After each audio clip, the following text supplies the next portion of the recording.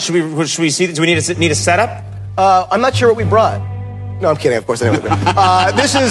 This is a scene where Spock, who's one of the main characters, for reasons that you'll have to see the film to understand, is in a volcano in this crazy suit, and he's in this volcano, and this is the scene. Spock in a volcano in a crazy suit. Let's take a look at this 3-frame clip from Star Trek Into Darkness. Nothing is so terrible as a pretentious movie. I mean, a movie that aspires for something really terrific and doesn't pull it off is shit, it's scum. Un film de Jean-Luc Godard. La tendresse, l'aventure, le mensonge, l'amour, les Champs-Élysées, la peur. Avec Jean-Paul Belmondo.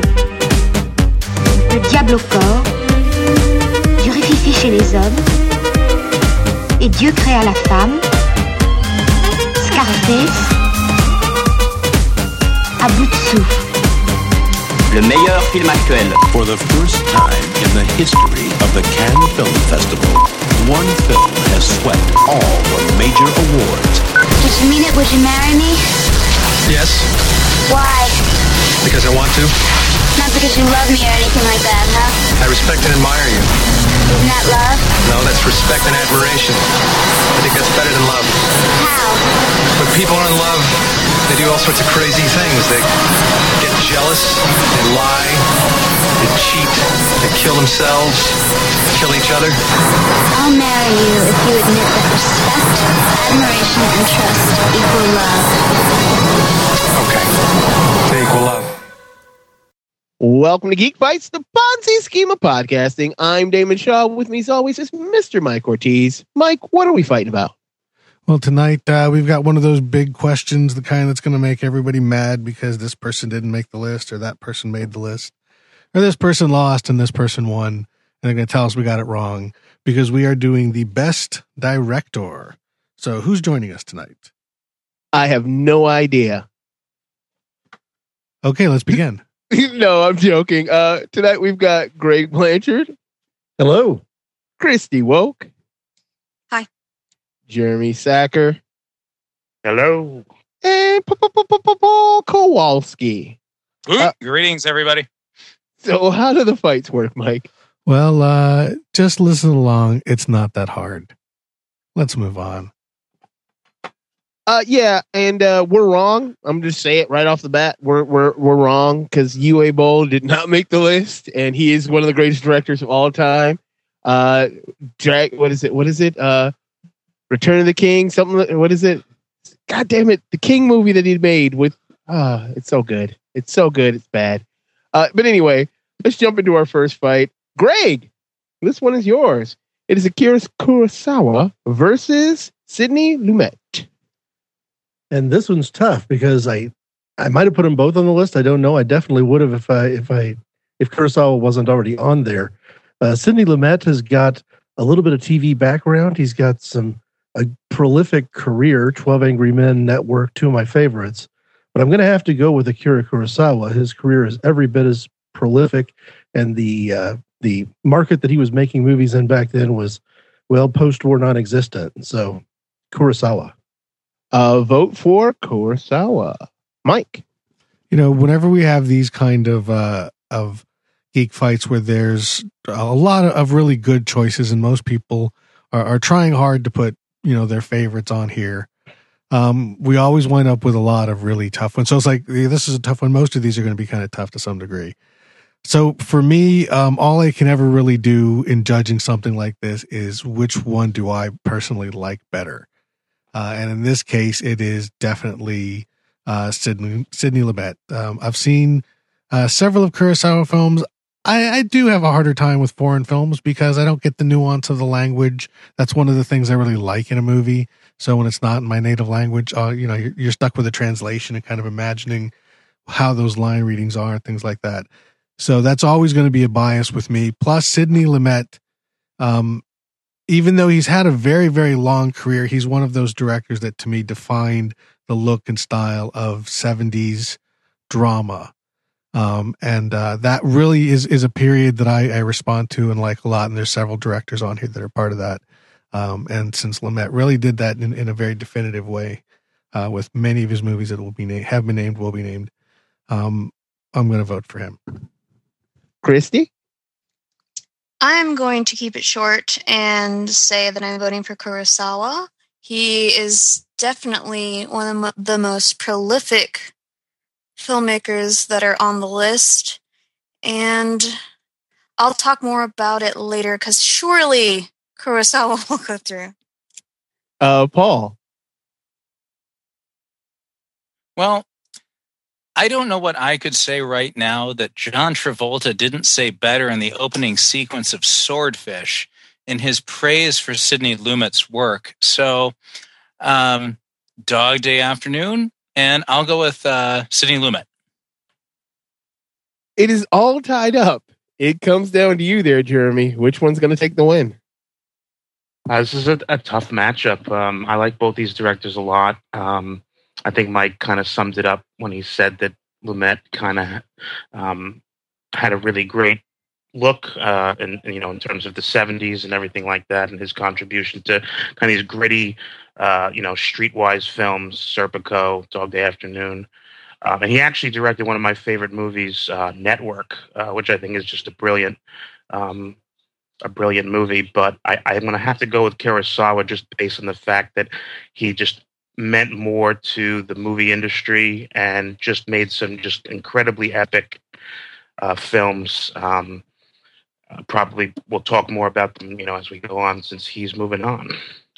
Akira Kurosawa, moving on. We're on to our next fight. Mike, this one is yours. It's what's this one again? Aki Kaurismäki. Okay, versus Christopher Nolan. Mike. I will vote for Christopher Nolan because I don't know who the other one is, and I'm not sure that I can pronounce it either. Christy? Okay. I'll talk a little bit about Kaurismäki since I'm assuming that no one else is going to be as familiar. But he's a Finnish filmmaker. He is still alive, so he's still making film. They're hanging on the edge of both comedy and tragedy. All of the acting is super deadpan, and there's very little talking, and the music is hilarious, and I wish I could show you an example, because it's really hard to talk about such a visual medium, with words instead of with visuals. But I'm really bad at making a case, obviously, but you should vote for him because he's great. I'll vote for Kaurismäki. Paul? Well, Kaurismäki was one of these guys I actually had to look up prior to entering into this little engagement here. And I discovered that he filmed a short in 1986 called Rocky VI, which was a parody of Rocky IV, which I think is just brilliant given the time frame. So I'm going to go with Kaurismäki on the basis of Rocky VI. Yes! I'll vote for Kaurismäki. Jeremy? I didn't really know anything about Kaurismäki either, so I might have to go the Mike route of kind of just voting for someone that I am familiar with. I think Nolan is a good director. I don't think he's amazing. I think he has a really great look. He basically just reinvented the Batman movies and made, in my opinion, 2 out of 3 of them really great. I wasn't a big fan of the last one, but and he's producing the Superman movie, so I guess kind of my nerdy preference it would be to vote for Nolan. Vote for Christopher Nolan. It is all tied up. It comes down to you, Greg. Which one takes the win? And I was sitting here the whole time thinking that it was going to be decided before it got to me, because I also come into this not knowing anything about Kaurismäki, and I think that impresses me. It impresses me a lot, enough to vote for him, in fact, because that's one of the things that I really enjoy about Geek Fights is things that I don't know, the books I haven't read, the episodes I haven't seen. And for Nolan, like to some degree, like Lumet before him, benefiting from really, really great screenwriting. And sometimes I have a hard time deciding which one of the Nolan brothers has contributed more greatly to their success. So I'm going to vote for Kaurismäki. Vote for Kurosmaki, and Kurosmaki is moving on. Christy, this one is yours. It is Carl Theodor Dreyer versus what is this? De Sica? Toro De Sica. De Sica. This isn't very hard for me. I love Carl Theodor Dreyer. He's one of my favorite filmmakers. He's probably best known for The Passion of Joan of Arc, which is often cited as the most influential film of all time. It's not my favorite of his, but I have never met anybody who's seen that film and not been completely moved by his shots and the main actress. It's beautiful. Bicycle Thieves by De Sica is as good a film as anyone is going to make ever. And what's really great about Bicycle Thieves is that it ended right after the ending scene instead of having this denouement like most films then and now do, which is frustrating, and not a lot of people have the balls to just end it when it ends. But I'm going to vote for Dreyer because there's always something mysteriously earth-shattering, spiritually revelatory in his films, and I love him. So, Dreyer. Vote for Dreyer. Paul. Well, I give props to Christy for being the first one to use denouement in this podcast. It was bound to happen sooner or later. I'm going to go with De Sica, actually, because I'm not that familiar with Dreyer, and I believe I have seen Bicycle Thieves, which again I thought was incredibly compelling, and again, just the way the story ended up, which is completely an antithesis to what American audiences want. It's not a very happy ending. Well, semi-happy, I guess. Anyway, De Sica, I'm going to go with. I'll vote for De Sica. Jeremy. Well, the two movies that were mentioned were the only two movies that I've actually seen of either of these directors, and they are both great. But I'm going to basically go with Dreyer because Joan of Arc would probably kick the crap out of a bunch of Bicycle Thieves. Vote for Dreyer. Greg. De Sica is pretty much the reason that we have a Best Foreign Film Oscar. Before there was such a thing, he won awards for Shoeshine, and I think maybe Bicycle Thieves was the first real winner of the award. He also did Umberto D and filmed many of the movies that we remember Sophia Loren for, at least the ones that are comedies, the ones that are lighthearted. If you've got a mental image of Loren and Marcello Mastroianni in a striptease scene, that's De Sica. So I appreciate his range, not just a neo-surrealist. De Sica. Vote for De Sica, and the reason why you can hear me smiling right now is it's all tied up. It comes down to Mr. Ortiz, who it probably shouldn't come down to. This is funny and terrible and sad, because this is really. If the first two rounds didn't kind of give it away, this is the round that definitely separates the movie geeks from the other geeks, because these both fall into the do not know, and, quite honestly, don't really care. I'm a Philistine. I admit it. I'm not a movie geek. So I have no point of reference whatsoever other than the physical fight mentioned earlier, and I do agree Joan of Arc would beat Bicycle Thieves. So Dreyer takes the win on that one, and we're moving on to our next one. Paul, this one is yours. This one is a hard one for me, at least. It is David Lynch versus Alfred Hitchcock. Absolute killer. I would not want to see this. This is a brutal first round matchup.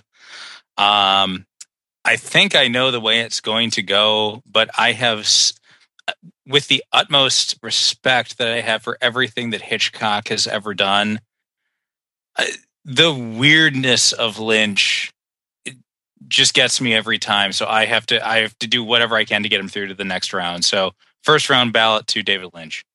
Vote for Lynch. Jeremy. And this is brutal. I feel like it's kind of like been flipped. Like my earlier vote for Kurosawa was based on how influential he was and how epic, his movies were, and the same could be said for Hitchcock. But Lynch, for me, just personally, I've always been more connected to his style of filmmaking. I totally love Hitchcock movies. They're great fun. They're creepy. They're mysterious.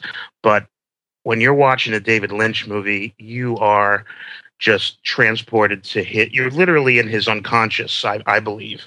And it's a crazy place to be. And just the movies that he's made, Lost Highway, Mulholland Drive, Elephant Man, Blue Velvet, just Eraserhead, just I can't. Those movies have been burned into my mind, and so I have to vote for Mr. Lynch. Another vote for Lynch. Greg. For me to vote for David Lynch, it's going to have a lot to do with TV work as well. And we talked a little bit before the show about directors who've contributed in both medium. And Lynch definitely, to me, is perhaps one of the greatest television directors of all time, and really, one of his few major stints over there. But I've got to go with Hitchcock because, well, we have iconic words like Hitchcockian, and we don't have a term for Lynch yet, although I think sometime that'll come in and we'll be referring to him that way. But if you look over the body of his work, movies like North by Northwest, Vertigo, Psycho, basically, and The Birds, basically being made back to back in like a 4.5 year span, to the things that he did in the silent era even.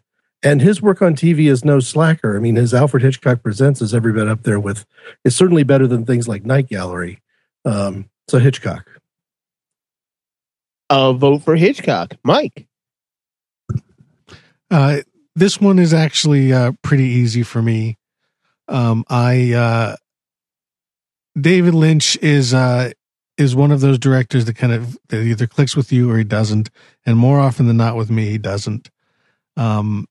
I think he's a great director. I love Twin Peaks certainly, and several of his movies, but overall, just never quite connected with me the way he had with a lot of other people. Alfred Hitchcock was actually on my original list, and then I pulled him off because I figured, you know what, I want to put somebody on here that no one else is likely to put on, because I knew somebody was going to put Alfred Hitchcock on the list. And then as the list came in, mine was actually the first, I kept seeing that Hitchcock was not on there. But the very last person actually had put something on there that duplicated mine. And I was immediately running over to my computer to say, I'll switch out mine for Hitchcock because that way I could get him back on here. But somebody else actually beat me to it. So that's why Hitchcock's on here. I didn't have to dump any other of mine. And that's because for me, he should have really been in that top 6. Lynch, again, I really get it, but for me, it's all about Hitchcock. Vote for Hitchcock. Again, all tied up. It comes down to you now, Christy. All right. I'll make it quick. I'm not trying to be contrarian. When I first saw this list, I was like, oh, of course I'll pick Alfred Hitchcock. But the more I thought about it, I thought that was like a safe pick. I thought everybody knows and loves Hitchcock. He's super prolific. He is definitely, I think, the better filmmaker, but no one made a David Lynch movie before David Lynch did. And I think there have been a lot of Hitchcock movies before and since, and I'm not trying to detract from Hitchcock or his genius. I do think he has a problem with almost all of his. This isn't quick, is it? Almost all of his films are about 30 minutes too long. But just for the not novelty, but the independence of it all, I'll vote for David Lynch. And David Lynch is moving through. We are on to our next fight. Jeremy, this one is yours. It is Stanley Kubrick versus Buster Keaton. Oh, wait, no. Buster Keaton. Buster Keaton. All right, well, I'll keep this one short and sweet. This is Kubrick all the way. I've seen a couple Buster Keaton movies. My dad showed them to me, and they're funny and everything. And I get what the point of them was back then. But Stanley Kubrick is just he's just amazing.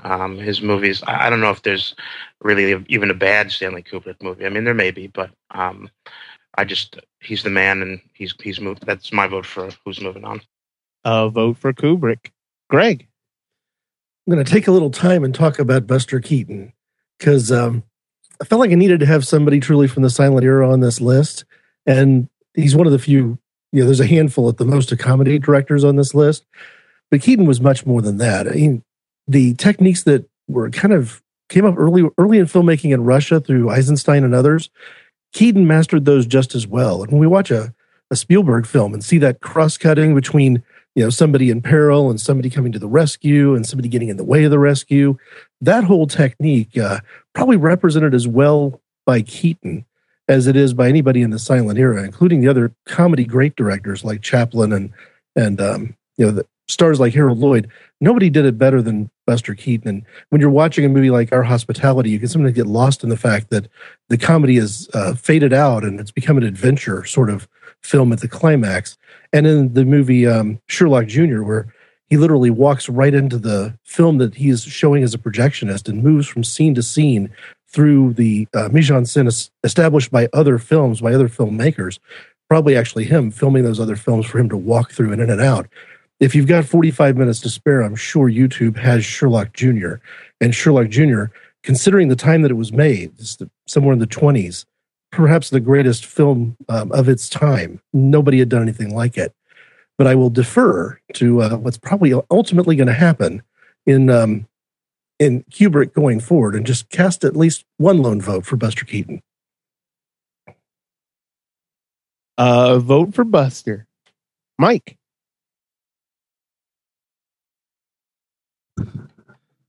This is pretty easy for me. It's Stanley Kubrick. He's certainly one of my favorite directors of all time. We were talking beforehand a little bit about what type of director is he? Does he fit into any genre? And he really doesn't, because even though he's done a lot of different things, he's done them once or twice and moved on. And it's a tremendous body of work. I appreciate everything about Buster Keaton, and the stuff is hilarious. But up against someone who I think is for me, a contender to go all the way here, it's got to be Kubrick. Christy. Oh, well, I'm voting for Kubrick, but let me just sing the praises of, well, not everyone, but, known for The General and other things that have already been talked about.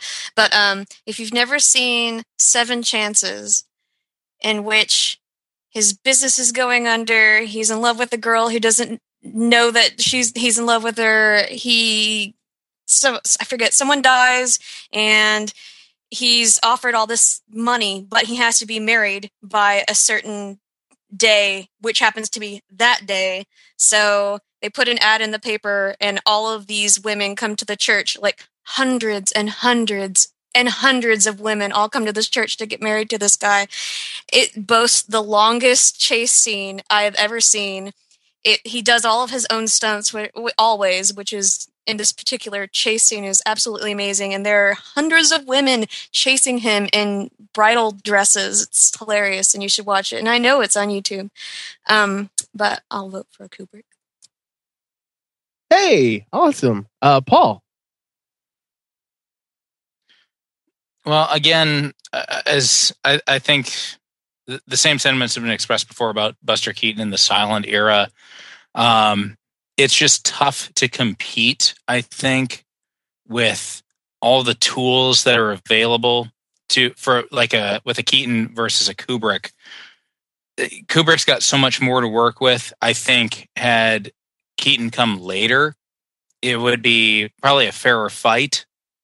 But I have to go with Stanley Kubrick as well. I initially had a film student friend who was just a Kubrick disciple, which made me almost want to vote against him by default. But a little more thought says he's really got to go further. So Stanley Kubrick. Vote for Stanley Kubrick. And Kubrick is on to the next round. We're on to our next fight. Greg, this one is yours. It's David Fincher versus the Coen brothers. This is all shit kickers. This is pretty awesome. Go ahead, Greg. My bad. When I first saw this, the names on the list, I thought, what am I going to do when it comes to Fincher? Because I'm hot and cold with him. And, the movies that he's made that I love, I love as passionately as any film I've seen. But then he's up against the Coen brothers, and that almost makes it easy for me because, again, you've got to, guys who've worked in range, who've changed the way the Hollywood system works. When they were first releasing films, they couldn't be nominated together for any awards as directors, according to the Directors Guild. They also couldn't be nominated in the same categories, both director and editor, in the same way. And so you've got a lot of best editor nominees in Hollywood history for Roderick Jaynes. And that's just their way of getting both of them credit for the work they do. Incredibly creative. No disrespect to Fincher, but for me, it's the Coen brothers. Mike? If you had asked me this several years ago, it would have been Fincher. And even though he is still one of my personal favorites because he's just done some movies that really connected with me. I think a lot of his later work, a lot of his current work, even though it's very good, has felt kind of safe in a lot of ways, which, is not necessarily a bad thing because, there's certainly a great proficiency to the work. But that's not a word that I think you use to describe the Coen brothers ever. Even when it seems like that's what they're doing, there's something else coming that goes in another direction, and that's the kind of career spanning arc that I like to see, and I think I'm going to go with Coen brothers. Another vote for the Coen brothers. Christy. Coen brothers. All right, Paul. Fincher, I love him. I think his movies they're slick. They look incredible, but I think they fail in their glossiness when paired against what the Coen brothers, you feel the Coen brothers, you see David Fincher movies. So I'm going to go with the Coen brothers, because you never leave a man behind, even if he's a baby in a car seat. Vote for the Coen brothers. So, Jeremy, is it a clean sweep? It is a clean sweep. I in my early days of my teen year or late days of my teen years, I got really into film, and Fight Club and Seven were some of the movies that I used to think were the best movies. They just, because they opened my eyes to kind of this weird, quirky film, with lots of action and really great humor. But over the years, I felt like my tastes have matured, and although I think that Fincher has some really great looking movies and fun, really fun movies you could rewatch and have lots of fun visiting. The Coen brothers are just much more. I feel like they're in another league basically, and they have such profound movies. They can have really simple movies, just taut, psychological thrillers, hysterically stupid movies. Just this whole different selection of great stuff. I haven't been as a fan of their most recent movies as much, but pretty much from like the mid '80s to the early 2000s, they put out gem after gem. So I'm going to go with the Coen brothers. Vote for the Coen brothers. Coen brothers is moving on. We're on to our next fight. Mike, this one is yours. It is Woody Allen versus Louise Brunel. Right? Is that how I say it? This one is pretty easy for me. Again, I'm voting against the film school guy. I did see Louise Brunel. I did see Un Chien Andalou in film school, but not film school, film class, and yeah, I saw it. I'm sorry, I really don't like surrealist film. I'm a big fan of surrealist painting though. Woody Allen, I've mentioned before on this show, I first saw my first Woody Allen movie was Annie Hall in 1977, the same year I saw Star Wars.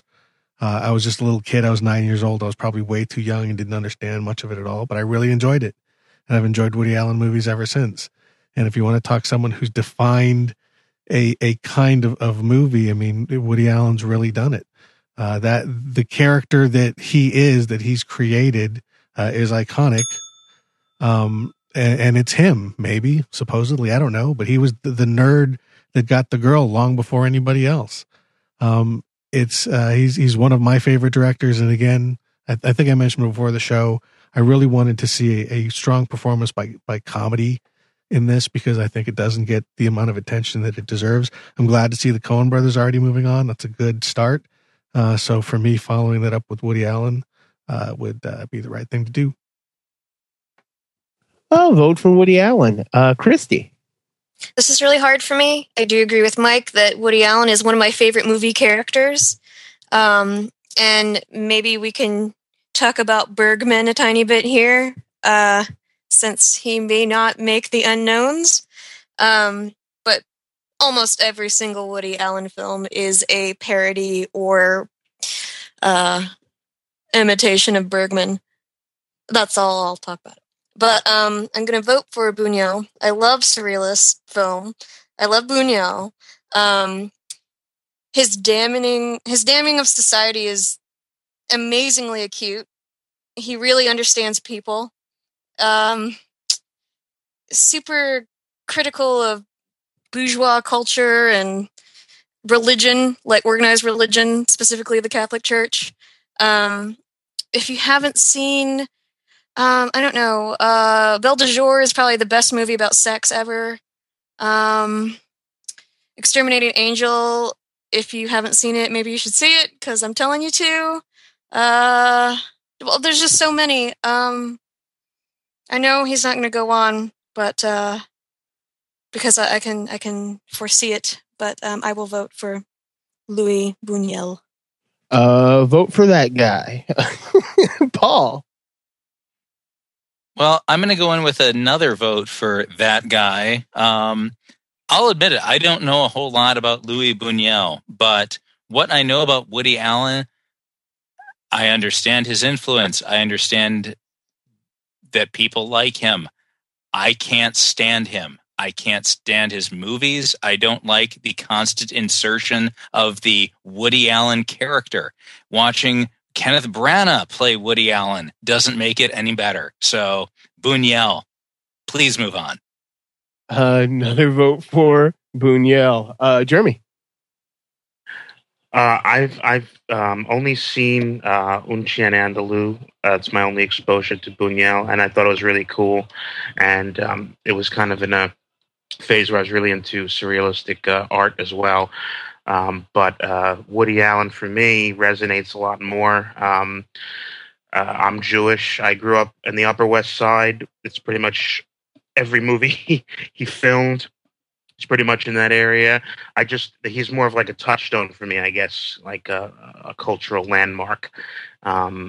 His movies often have me in stitches if I've seen them maybe 10, 15 times. It's just, he's just, I mean, I guess the argument could be said that maybe he's not, the best director per se, but he just knows how to make a great comedy, and his dramas are actually really entertaining too, and he definitely loved his Bergman. I believe he even used Bergman's director of photography, Sven Nykvist, for a whole bunch of movies that he made in the 80s that were pretty incredible.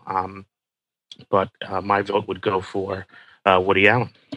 Vote for Woody Allen. It is all tied up. It comes down to you, Greg. Which one takes the win? I feel like I need to say it first that Hannah and Her Sisters might be my favorite American comedy as far as it goes, and it has a connection to Annie Hall and later to Deconstructing Harry. To me, it's a very great trilogy. So it's no disrespect to Woody Allen, but I'm a huge fan of Luis Buñuel, and to me, he gets more out of surrealism than you would expect from the medium that he's in. And in some ways, the reason that we think of film as being such an ideal medium for surrealism is because of his work. He wasn't the first to shoot a silent surrealist film, but he did it with such flair that we have a term called Buñuelian, just kind of like Hitchcock and Hitchcockian. For me, it's been well. And Buñuel, that guy, is moving on. Woody Allen goes down in a blaze of glory, going down. And he also had sex with his. Oh, jeez! I just had to throw that out there. That still bugs me to this day. Buñuel is moving on. We're on to our next fight. It's the first unknown fight of the evening. Christy, this one is yours. It is, what is this? Kazan versus Jared's pick, which is, I don't know where to start with this one. I can't even think of the right approach. Nobody I pick can go all the way. I want to hear people geek out on Hal Hartley, Krzysztof Kieslowski, Jim Jarmusch, I don't know how to say that, or Michael Antonio. Milos Forman deserves a shot. Would anybody care to kick around Orson Welles? Let's see. What if girls made movies? I picked Sofia Coppola because of trailers for Bling Ring are hot. Or should I choose Adrienne Shelley or Bigelow? Nope, it's Sofia Coppola. Sofia Coppola is the other pick. Christy, that's yours. Well, this is really easy. Sorry, Jared. Elia Kazan is he's like one of the best known Hollywood directors, and what's really cool about him is he wasn't tethered by Hollywood. He knew how to use it and was willing to make art using Hollywood. He's the most known for like On the Waterfront, Streetcar Named Desire, but this is a dude who made Splendor in the Grass in like the early 60s, which is basically an anti-abstinence movie. God, he's just amazing and not afraid to be gritty, especially when he's teaming up with Bud Schulberg, who is an amazing writer. It's so easy. Elia Kazan. Vote for Kazan. Paul. Sofia Coppola. I was entertained by Lost in Translation. I didn't think The Virgin Suicides was all that great. She gravy trained her way into Godfather 3. Not a directing credit, however. Kazan. Because she was a baby in that movie, you're holding it against her. She wasn't a baby. Godfather 3. She was not a baby in Godfather 3. No, she. Who was she? Who took it over for Maybe somebody? didn't get that far. Wasn't it supposed to be Winona Ryder? And the movie still sucked. Oh, okay. But a vote for Kazan. Jeremy. So hold against her dad later. I'm not super familiar with Elia Kazan, but I have seen On the Waterfront, and it was a really cool movie. But I do know that Sofia Coppola sucks, so I'm going to vote for Elia Kazan. Greg? I respect Kazan, but I've got one major problem, and that's trying to separate the writer from the director. So when you're working with material like the screenwriters that he's had, plays by Tennessee Williams, he's very, very good. The one time he directed his own book, The Arrangement, was, I'm going to say it, very, very bad. So just for how much I personally enjoyed Lost in Translation, and I haven't seen Godfather 3 on purpose, I think I can live with myself if I vote for Sofia Coppola. Mike? This is actually kind of tough. I like Sofia Coppola a lot.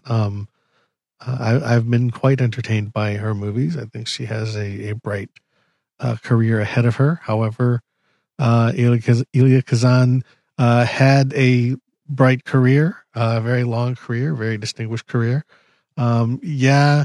You can say that it was Tennessee Williams that made Streetcar Named Desire, but on the other hand, in the hands of a bad director, they could have fucked it up.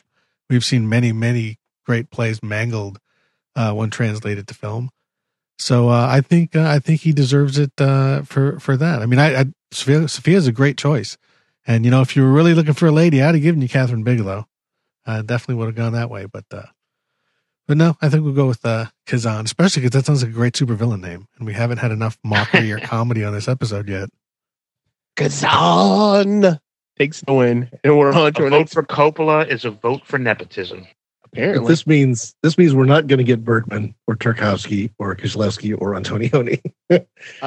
probably not. Or other people with no vowels in their name. Because I just said all of those names, and no, that's not what I picked yet.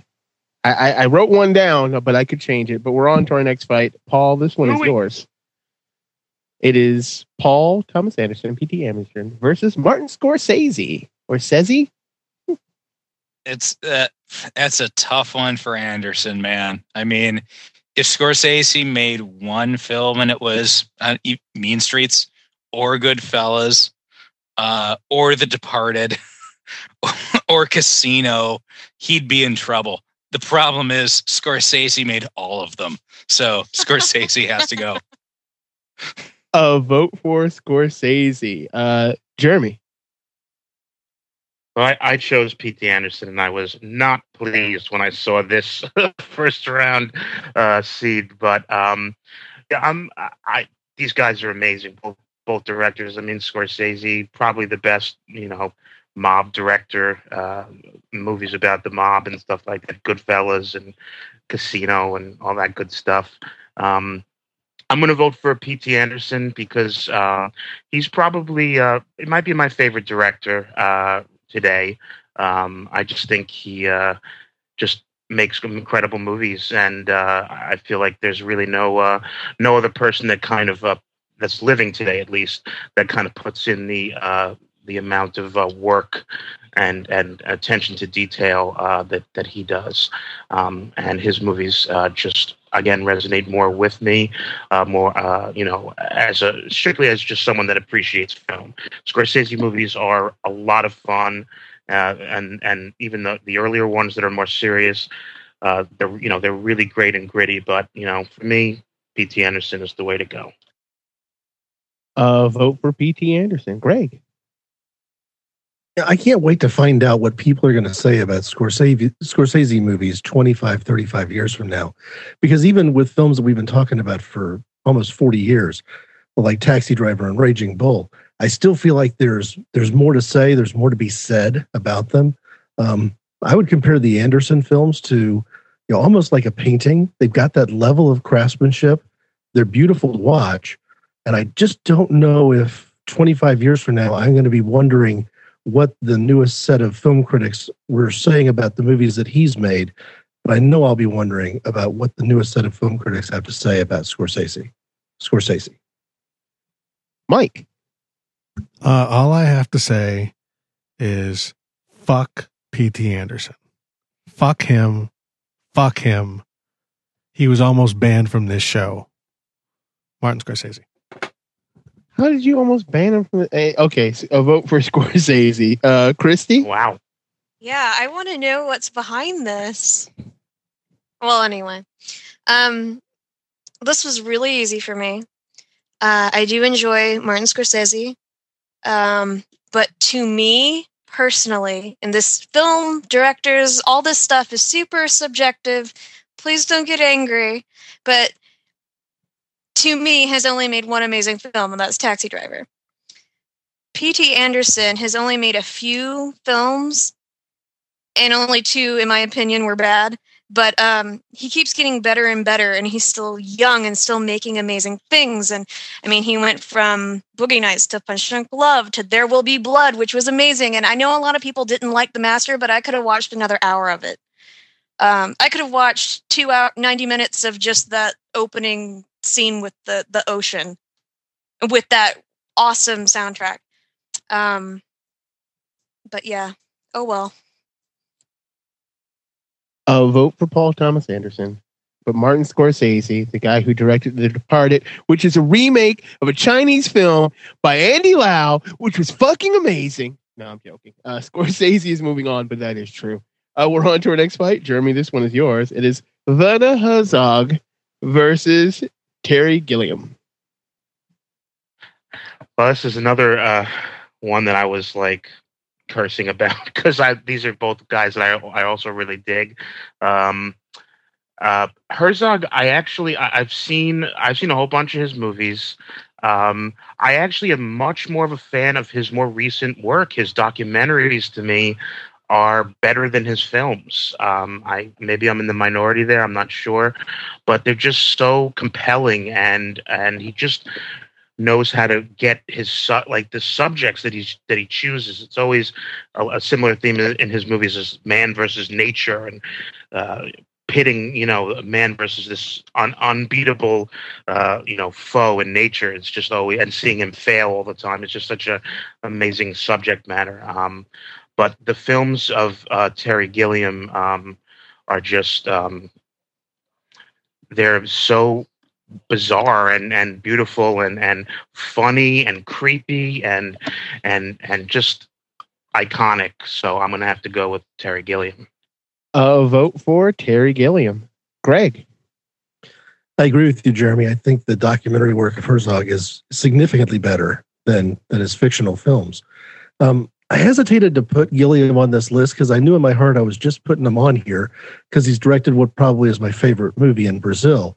But then I jumped over, looked at the filmography, and realized now, back to back to back, this guy made Brazil and The Fisher King and 12 Monkeys, and then he's had some ups and downs since then. But to me, you put that together with a lot of the contributions he made to the television work for Monty Python, the opening segment of The Meaning of Life. To me, it's more than just Brazil for me, and it's Terry Gilliam. Vote for Terry Gilliam. Oh man, I just realized. Oh, but Mike. I will make the short but sweet and also vote for Terry Gilliam. Christy. I can't believe Werner Herzog is not going on, but Dreyer and Buñuel and Kazan are, and Kaurismäki. Well, this was really easy for me. I do really love Terry Gilliam. I've talked about him before in a previous podcast we've done. Fear and Loathing, when it is actually trying to be funny, is like the funniest fucking shit I've ever seen.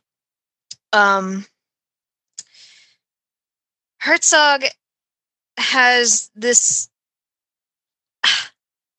He has lives in this ethereal world in his film, and in real life it fucking seems. I mean, I know it's a lot a character, a persona that he has developed over the years, but Enigma of Caspar Hauser is probably my favorite. Strazek, Wojciech, Aguirre, Fitzcarraldo, and if you like his new documentaries, you should check out Land of Silence and Darkness, which is just the telling of the story of this blind, deaf German woman and how she deals with her life and what she's done with it. It's probably my favorite of anything that he's ever done. And I think what's really funny about these two put together is that they both have the ability to reach this higher plane of art than anyone else who's making film, seriously, but they both know how to fuck it up. And the advantage that I feel like Herzog has over Gilliam is that even to this day, he's kind of using his cult fame to make more Werner films that are just him. Like nobody else is gonna make my son, what have you done? And fucking Bad Lieutenant. Like who's gonna make that? That's like the funniest shit I've ever seen. And it's so him at the same time. It's so strange. But that was a vote for Herzog. A vote for Werner Herzog. And Paul. Well, when it comes down to Werner Herzog, I was tempted for Werner Herzog because of his the split between fictional film and documentary. I thought that is definitely necessary in this competition. However, the fact that he is Werner Herzog does not really stand up for me to like a casting like Monty Python and again Brazil, 12 Monkeys and Fear and Loathing. I have to go with what I prefer to see, and that's going to be Terry Gilliam. And Gilliam is moving on. We're on to our next fight. Greg, this one is yours. It is Darren Aronofsky versus James Cameron. Yeah, I know no matter what I do here, I'm going to feel like I'm a bit of a traitor because I've got kind of a schizophrenic mind on all this. Part of me, really, if I'm going to sit down and watch a movie right now, it's going to be a geek film. It's going to be, something like The Abyss or Aliens. And, part of me knows that I need to finish watching Black Swan, and it's sitting up on my DVR, and it's important to see it. But it tells me something about my feelings of Aronofsky, that I appreciate him. But even where there's films Cameron's made that I haven't liked, I'm going to have to give it to James Cameron just for the stuff I want to watch on a Sunday afternoon. True Lies, The Abyss, Aliens, Terminator 2. It's James Cameron. Mike? Yeah, I'm also going to vote for James Cameron. I've liked a good deal of Aronofsky stuff. And I actually haven't seen Black Swan though. And James Cameron, there certainly for me has to be at some point we get some geek cred on this list, and he definitely does have that. I've enjoyed many of his movies. I think Terminator is still one of the few really good time travel movies. He also has back-to-back highest grossing movies of all time, which is quite impressive and something no other director has done.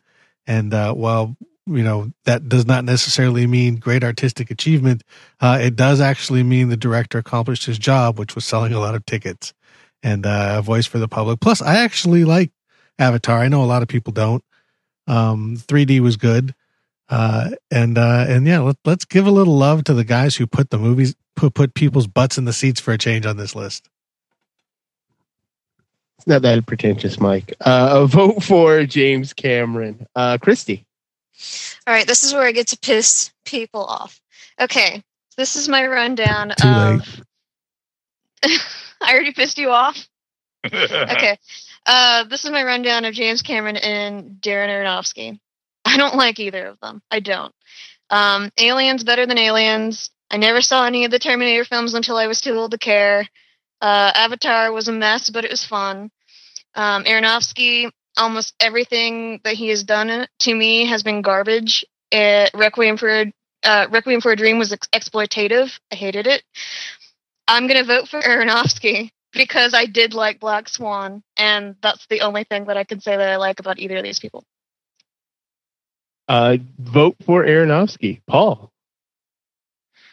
Well, yeah, I've seen Black Swan. I've seen Aronofsky films. Again, those are the films I sit there and say, wow, that was a good film. However, James Cameron films are this, again, it's the Sunday afternoon thing. And I mean, he did Piranha 2, The Spawning. The fish had fucking wings. That's a visionary. James Cameron. God damn it. A vote for James Cameron. Jeremy. Well, since he's not moving on, I'm going to vote for Aronofsky, who I really do like. And I can understand some of the criticism about his pretty graphic subject material. But you really don't see one of his movies. You feel it, you experience it, and some people don't like that experience or that feeling. I actually think his best movie was one of his least seen movies, which is The Fountain. And I think that is a masterpiece that many people panned and I feel didn't really give a chance, but it's just an incredible piece of filmmaking. And unfortunately, he's not moving on, but I just wanted to show my love. I'll vote for Aronofsky, one of the most depressing directors of all time. But James Cameron is moving on. We are on to our next fight. Mike, this one is yours. It is Mike Leigh versus David Zucker. This one's actually pretty easy for me. I've already said I have the preference for comedy. David Zucker certainly was part of defining a style of comedy that eventually did become horribly annoying, I think. But when you're first there, you luck out, and it hasn't been run into the ground. And Mike Leigh, it's kind of interesting. When I was looking up some of the people on here, I looked up Mike Leigh I remembered the name. I looked at the list and was like, oh wow, yeah, this guy's done a lot of great movies. But then as I looked closer, I was like, this guy's done a lot of movies that I am often told they're great, but in the end never really connected with me. Whereas I laughed my ass off at Airplane. So that alone No, the few movies are funnier than that, and making people laugh is a lot harder to do than what many of the dramatic directors on this list can pull off. A vote for David Zucker. Christy. Mike Leigh is primarily a comedy director as well. Nuts in May is one of the funniest movies I've ever seen. And since you like Woody Allen so much, Mike, I feel like you'd probably really like Mike Leigh. He has written some of the most funny films, most heartfelt dramas I've ever seen. He has this, he does the whole like awkward futility of relationships kind of deal that's similar to Allen, but it's so different at the same time. And the way he puts together his movies is interesting. And if I tell you, you're probably going to be like, well, I don't think that's really directing. But he's definitely a writer-director, but this is how he works. He chooses the actors he wants to work with, and then they kind of workshop together and develop the characters in depth. And he definitely is in charge, and he definitely chooses what goes on. Writer, director, editor, but they kind of develop the stories and characters together. And gosh, Abigail's Party, if you haven't seen, I guess it's comedic. He did a bunch of like television shorts. They're kind of like these I guess that television shorts. He's a British filmmaker, so all this stuff is aired over there. I don't know about here, but you can buy them in box sets, and you should. Abigail's Party is so unexpectedly dramatic and disturbing. Naked, he's probably most known for, that's starring David Thewlis from Harry Potter. There's some geek cred there. But I went to go see Another Year, which came out a few years ago. And I wasn't expecting anything. Like, I love Mike Leigh, but I wasn't really expecting it to be great. And it's absolutely his best film he's ever made. And that is amazing that he's still going. He's fucking 70 and he's still making beautiful, amazing, heartfelt, real, and funny film. So, Mike Leigh. Vote for Mike Leigh. Paul. Well, this contest comes down to one crucially important question to me. And that's, do you like gladiator movies? And I have to go with David Zucker. Vote for David Zucker. Jeremy. I've only seen Naked, which I thought was awesome. And I think basically because it was David Thewlis's performance that the guy was just like a tour de force in that movie. But I'm really not familiar with much of his other stuff. I've tried to watch a couple of his movies, but I feel with Mike Leigh, I get that he's funny and he's making comedies, but I feel like you have to be English to understand the humor. It's just my personal view on humor. It just doesn't connect with me if I can't really understand the language and the slang and the tense of how they speak and thick Cockney accents and kind of get in the way of that. Zucker directed Naked Gun, Basketball, Airplane. I mean, those movies are gut-bustingly funny, probably because, they're in American accents and they're completely ridiculous and zany and, stupid. But, using the Sunday morning argument, I guess, if I had to pick a comedy, I would pick one that connects with me on a more cultural level. So, vote for David Zucker. And Greg. I agree with everything Jeremy said. The only thing I'd put on it is a little bit of a spin is that both of these are comedians. It's just a different kind of comedy. And I'm going to do the same thing I did earlier and cast a vote for the film that, for the director I haven't seen any movies from. In this case, I can do it safely and easily because Mike Leigh's not moving through. But sympathy vote for Mike Leigh. He's a director I need to watch. But David Zucker is moving on to get crushed in the next round by David Cameron, most likely. We are on to our next fight. Christy, this one is yours. It is Francis Ford Coppola versus Quentin Tarantino. All right. I'm not much of a Tarantino fan, it might be because I am a woman. Because they're fun, but it's like super male ego. It's just not my thing. He comes across as a sincere filmmaker, but also it's like he can't decide whether he wants you to take it seriously or not, and it really throws me out of the movie. Francis Ford Coppola has already gotten lots of love on this podcast with The Godfathers 1 and 2 and the conversation, but I'll just say I'm voting for Coppola because Rumblefish is like if Tom Waits made Rebel Without a Cause, and that's kind of cool. Vote for Coppola. Paul. Oh, this is a bitter one right here. Without Francis Ford Coppola, there would not be a Quentin Tarantino. And what I appreciate most about Quentin Tarantino's films are not so much his skill as a director as much as what he did as a writer and almost a producer, in the fact that it's the music, it's the dialogue, which is not the purview of the director. And as much as I love watching his films, if you look at what's going on behind the camera, I think that's everything that Coppola does. Is you feel where he's going, but you don't see him. Quentin Tarantino, you see him everywhere. And I think that's what makes a better director. So Francis Ford Coppola. Vote for Coppola. Jeremy. I agree. I think Tarantino pretty much wouldn't exist without Coppola and a few other directors. I did pick him, and I knew he would be contentious. I do love his movies.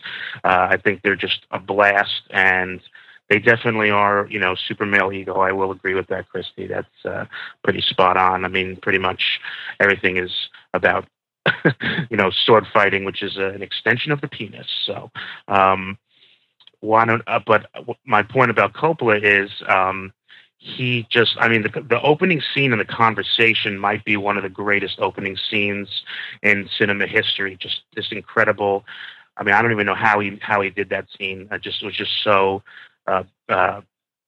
breathtaking. But I'm gonna have to vote for Coppola. Vote for Coppola. Greg.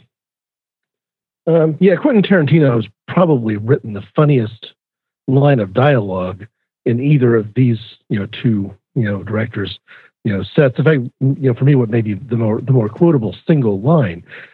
But the problem is that movies like The Godfather 2, and even Apocalypse Now are walking quote fests. So I'm very unlikely to drop a line of Tarantino dialogue into a business meeting to try to make a case and make a sale. But Coppola, it happens almost without realizing it.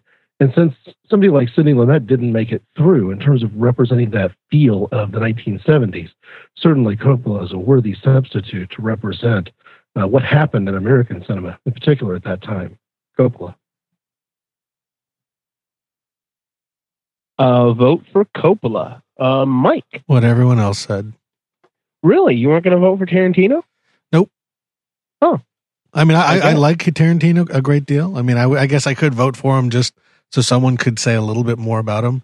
I've enjoyed many of his works, but yeah, he's up against Francis Ford Coppola, whose praises I have sung infinite number of times on this show. If I could only put one name on this, probably would have been him because he's done so much kind of crappy work lately. People tend to forget how good he was back then, and he was the best, at least one of them, maybe the best. We'll see. Mm-hmm.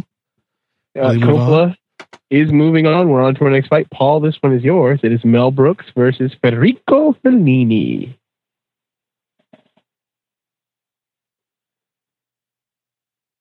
Paul, did you die? Did I die? I'm not dead, am I? That would be wild if you died. Hello? And then Hello? For you, hell was hosting the show. Hello? Yeah, Paul, we can hear you. Okay, I didn't know what happened there. I'm sorry. All right. All I know is the sheriff is near, and his name is Mel Brooks. So Mel Brooks, it is. I'll vote for Mel Brooks. Jeremy. Yeah, Mel Brooks. I don't really like Fellini. I think a lot of his movies are overrated.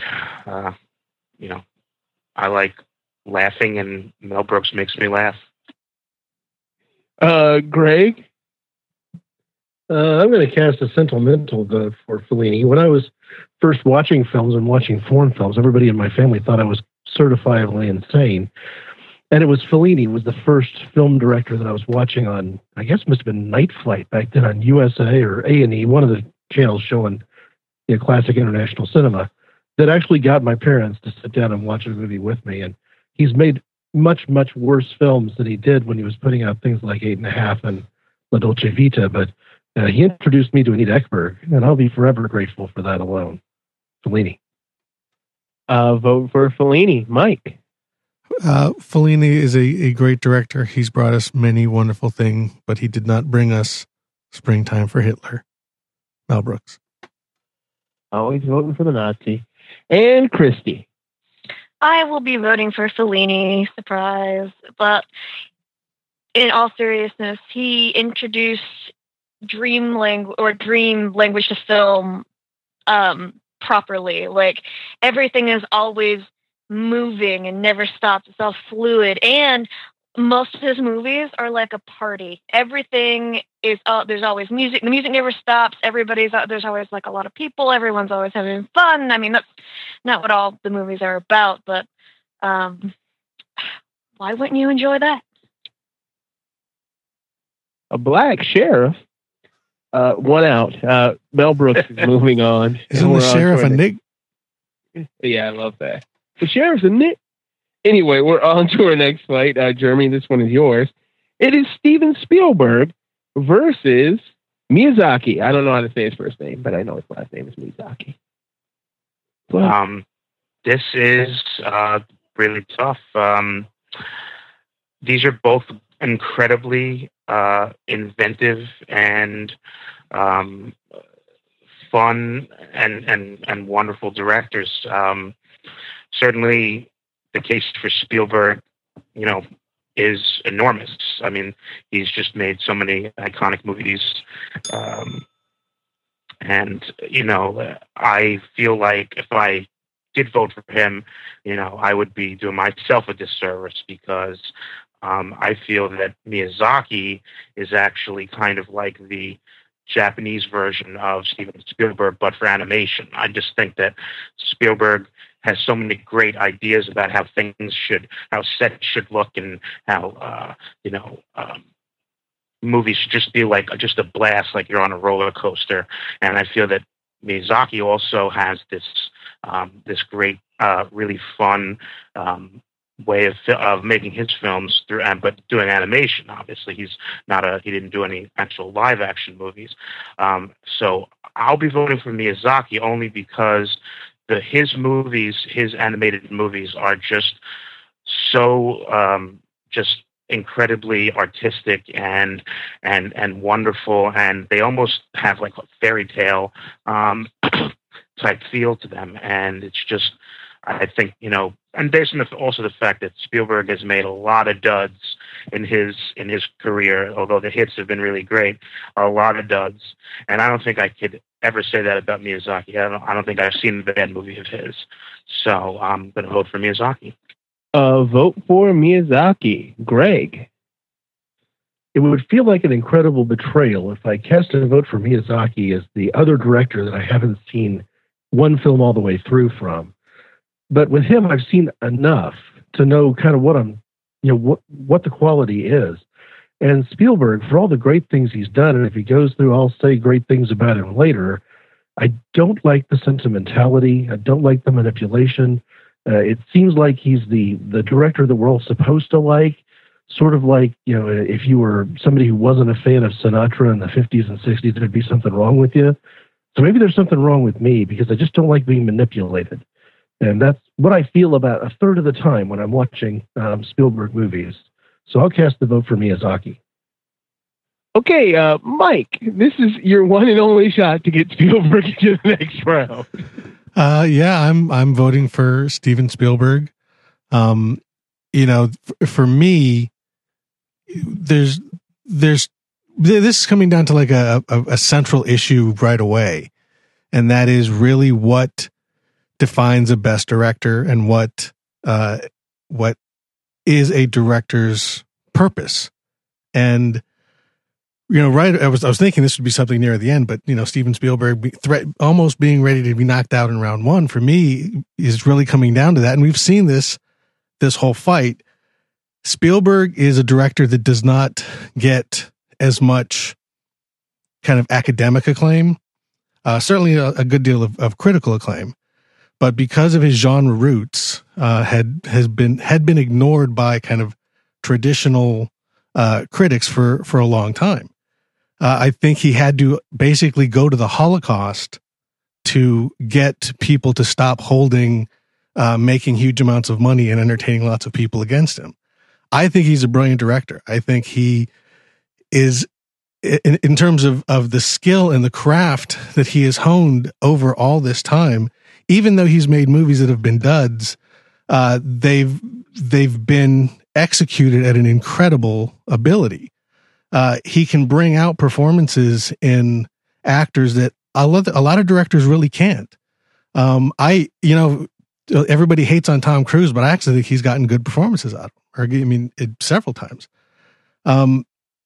I think that it's easy to overlook directors like Spielberg, because one of the reasons he's done a lot of duds is because he has been so prolific.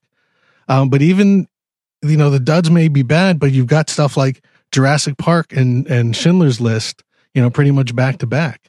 And let's just face it, realistically, he's one of the great geek directors that if it was not for him, we would not have this show. I will invoke the Form B corollary: no Steven Spielberg, no geek fights. Vote for Spielberg. Christy. I am so sorry, Mike. But and I don't hate Spielberg. He makes some of the best chase movies ever. Like almost everything. And you were just talking about how, Schindler's List is breaking him out of the basically the chase movies: Jurassic Park, Temple of Doom, Minority Report. War of the Worlds, everything's a chase movie. E.T. is even a chase movie. It's just not my cup of tea. I don't like the big Hollywood, like new Hollywood, like giant like film scores that totally, like, it doesn't matter even what's going on the screen. That score is going to manipulate you. It's going to tell you what you're supposed to be thinking, because I think that what is going on the screen isn't powerful enough. What you're talking about the definition of a director, Hayao Miyazaki, he's one of my favorite artists ever, but absolutely everything is ripped out of his imagination. He designs the characters, the sets. He does all of the storyboards. He animates, seriously animates, even the in-between animations. He's animating almost the entire film. Yes, there are people that work for him, but everything is his. He's not relying on casting, set designers, prop masters, costume designers. Like, everything is absolutely out of his brain. I can't think of anybody who can be more directing of what, they're making than him. And he's touched in all different types of movies. Nausicaa was basically his Star Wars. Castle in the Sky is what every 16-bit RPG was based on. That kind of story. And, it just gets better and better from there. He sometimes can get a little lost in his narration, in his narrative. But it is all absolutely from him. Even the stuff that's coming out of Studio Ghibli that's not directed by him feels like him if he's had his hand in it. And I think that deserves to go on more so than Steven Spielberg, and I'm so sorry. Vote for Miyazaki and Paul. Well, this might be, a day late and a dollar short. Christy, that was a great argument for Miyazaki. It was excellent. But the point you made about him in that everything comes out of his imagination. And yes, it's easy to direct what comes out of your imagination. You control every single aspect of it. Steven Spielberg, however, must control what actors do, what art directors do, what all these other aspects do, as opposed to dictating to animators what appears on your screen.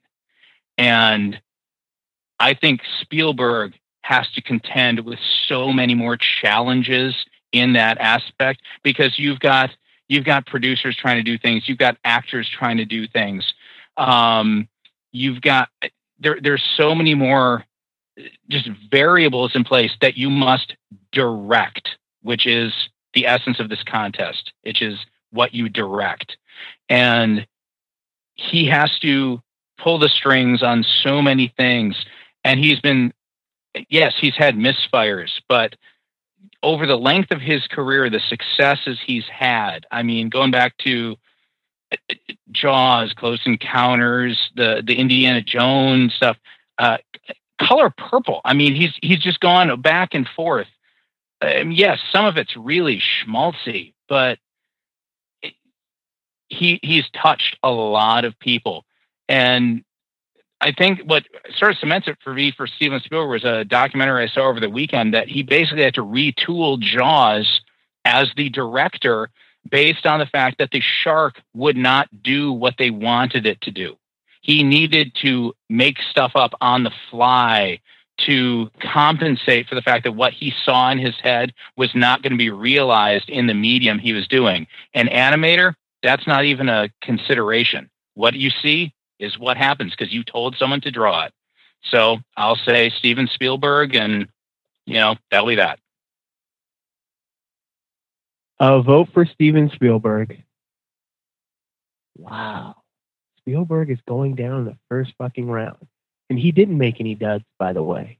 There are movies that you like less than others, but Spielberg more often... as a matter of fact, there's only one bad Spielberg movie, that's Kingdom of the Crystal Skull. Otherwise, Empire of the Sun, Amistad, Schindler's List. 1942? 1941. Isn't it 1941? 41, that's right. Munich. 1941. Terminal. Like, every fucking Spielberg movie, I can watch it. I find it inherently watchable. You fuckers are putting Miyazaki through. Hang on a second. What? Hang on a second. What? There is a made-for-TV angle here that we haven't explored yet. I love ABC's TV Movie of the Week. And if anybody on the panel is as old as I am, I think you'll know what I'm talking about. Columbo? ABC... No. Duel. Oh, yeah. ABC came along and said, we're going to do something really audacious. We're going to make our own damn movies. Fuck off, Hollywood. We're going to put them on once a week. We're going to use a low budget. We're going to use up-and-coming talent that hasn't proven itself yet. And we're going to put these things out and change the genre, have no through line of characters whatsoever. And that series went on for at least 6 years. Producing Dennis Weaver one? A Dennis Weaver one was directed by Steven Spielberg. Yes. That the truck? Yeah. Yep. All right. I remember that. I'm He going also to did change my Columbo vote too, to though. Spielberg. I'm going to change my vote to Spielberg. Because Spielberg, I was saying before this, I was like, God damn it, Spielberg needs to be in the finals because of all this stuff he's done. Thank God he made it out of the first fucking round by the skin of his goddamn teeth. I'll vote against him later. Yeah, we know how that. this episode's heading. Yeah, we know that. And we're at our last fight of the first round. Spielberg is moving on. It is Robert Zemeckis versus my unknown pick. And yeah, I was gonna go John Singletary. I was gonna go Robert Rodriguez. I almost put Tyler Perry in that motherfucker. Please. But as a Medea gets to the second round. As a fuck you to all of you, I am putting Michael Bay on this motherfucker. He puts asses in the seats, and he has great explosions, and his movies are fucking fun. They might be stupid, but they're fun. I'm putting Michael Bay on Best Director. Fuck all of you. Craig, that's yours. Let's say let it be me. It's got to be me for this one, right? So we have a chance of having a Michael Bay versus Steven Spielberg situation. We have a shot at even one of those two guys versus James Cameron in the final four. That's crazy. It's just as tempting, though, to put teacher and student together, and I prefer Robert Zemeckis. Just for Back to the Future alone, he's going to take my vote. Vote for Zemeckis. Mike. Yeah, do you remember that part where Greg just said Back to the Future alone would make him get his vote? I'll repeat that and pretty much everything else he said. What? Not Michael Bay? And the same thing. I would love Michael Bay versus Steven Spielberg in the next round, especially because then at least Spielberg has one more round. But Zemeckis, I don't want him to go out just for a joke.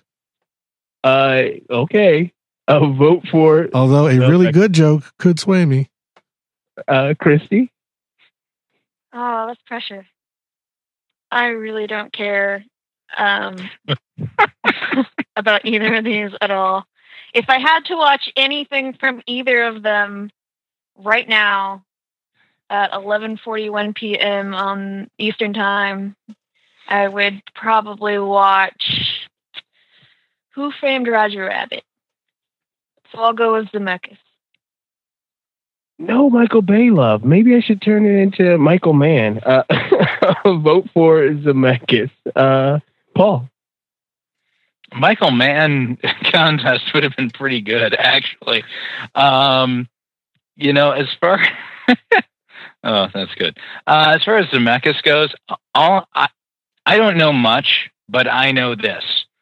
I have a friend who named their first son Jack and their second son Colton. And that's enough love for Romancing the Stone for me, so I'm going to go with Robert Zemeckis. Wow. Jeremy. That is no bullshit either. Wow, that's amazing. That's amazing. That's a great movie. Michael Bay single-handedly ruined Transformers for me, so he can burn in hell. And 1.21 gigawatts is all you really got to say. So Zemeckis. Vote for Zemeckis. And he didn't ruin Transformers for you. Growing up and becoming an adult ruined Transformers for you. Go back and watch. It's horrible. Yeah, the Transformers were just ruined all along. It's pretty bad, but basically Transformers, the movie that Michael Bay directed, which is basically giant robots crashing into buildings for 2 hours. Yeah. You say that like it's a bad thing. You say it is. It's not. It's horrible. But Robert Zemeckis is into the next round. Almost every sentence that begins with giant robots winds up being pretty good. Even like giant robots having tea. Better than anything else having tea. I would watch that, I'll tell you. Anyway. SimCity the movie. We will be back after Michael. Well, Michael might be back. He might commit suicide. But we'll be back after this short message from Jesus.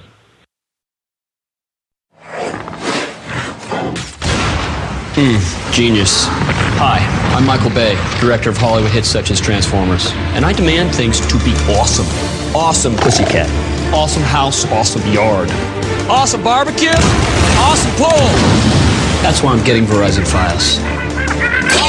With the awesomeness upload and download speeds. Isn't that right, awesome Verizon guy? Yes, sir. Blows cable away. And you know what the word for that is?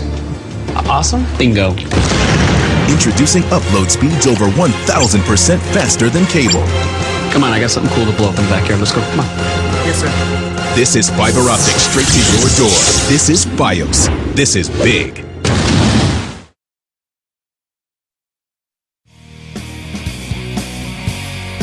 Do kids live in your house? Are you responsible for entertaining them once in a while? Or would you just like some peace and quiet for 90 minutes while sharing your love of good film? Childhood is too short to watch crappy movies, so tune into the Horror Palace's Parental Advisory. This bi-weekly podcast reviews movies with horror and mystical themes that were made for kids or are grown-up movies that kids would like. We even review movies that adults might think are for kids, but no, not so much. From the mandatory shot to the breakaway song, your hosts Igor and Frankie's Bride offer their reviews and parental expertise to both classic and contemporary film. So check out the Horror Palace's Parental Advisory. You can find our podcast at www.horrorpalace.com. Click on Audio Podcasts and then Parental Advisory. You know your kids. We know movies.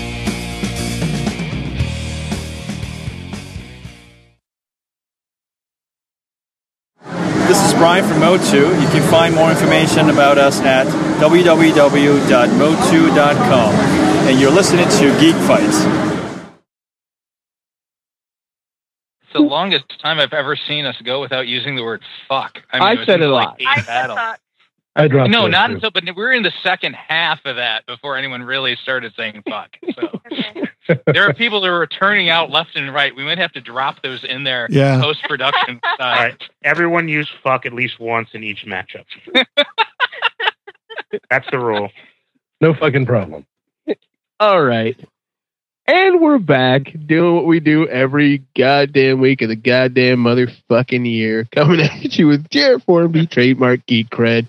Jeremy, what's your Geek Cred? I'm basically an all-around kind of geek. I like the comic books. I love the movies, TV shows, anime, manga, you name it. Been following the podcast for a while, and I dig it when you guys invite me on. Thank you very much. Christy. Well, I don't really have anything to say. I've been on a lot, I guess. Not really, actually. I've been on some. I like the internet. There you go. There we go. Paul Kowalski. I guess mine's more the comic book horror film geek cred, which is really not availing me too well on this battle, but, I'm trying to hold my own. You sound much more intelligent than I would have. You're doing good. You're doing good. Better than me. Greg, what is your geek cred, sir? I'm the kind of guy who would probably sat and read a Ebert or a Moulton or a Stanley Kaufman book of reviews cover to cover. I watched a ton of movies from a ton of different genres and languages and eras and all that. And from time to time, we'll give shout outs to those people who've influenced me, including directors, ones like Hitchcock and Cohen and Buñuel and Gilliam. So yeah, I'm obsessed. Thank you very much. Inappropriate Conversations. Well, I give those shout outs because on my podcast, Inappropriate Conversations, every week I'll name a different drummer. Somebody who not only marches to the beat of a different drummer, but sets the music for the rest of us. And more than just a handful of times, those have been movie directors. And the guys we're talking about in this geek fight are the ones that are there. The Gilliams and the Coens and the Buñuels of the world. www.inappropriateconversations.org. All right. Mike, let's get back into these fights. Let's talk about two people you don't care about. It is Akira Kurosawa and Aki Kaurismäki. Let's see. I have seen Kurosawa movies. I have not seen Aki Kaurismäki movies. And when I first saw that name on the list, I thought somebody was putting Akira Kurosawa and just spelled it wrong. Wow. Vote for Kurosawa. Christy. That is awesome. Like, if you look at it, because I have them right next to each other now, they are strikingly similar. And I put them both on the list, and they were probably right up against each other. I didn't notice that. I am going to vote for Kaurismäki just because Kurosawa was going to go through, because none of you guys have seen any Kaurismäki. Go watch. Oh, he's super influenced by Bresson. Most known for Man Without a Past. Go see Shadows in Paradise, Match Factory Girl. Drifting Clouds is probably my favorite. So now you have some references that you can go look at, but he will not be moving on, unfortunately, for him. Okay. Maybe. Paul? Well, when faced with a decision like this, I have to fall back on one integral question is, what would Method Man do? And the fact that there are so many more samurai and Kurosawa movies, I'm going to have to go the Wu-Tang route and go with Akira Kurosawa. It makes sense to me. Jeremy? Yeah, I'm going to also have to go with Kurosawa. I love samurai movies, and he makes some of the best ones. around. Rashomon, Seven Samurai, Throne of Blood, which is basically Macbeth. He adapted that. The Hidden Fortress is actually was the Lucas took the idea for Star Wars from it. Just on and on and on. Actually, my favorite Kurosawa movie is not a samurai movie. It's this movie called Ikiru, which means to live.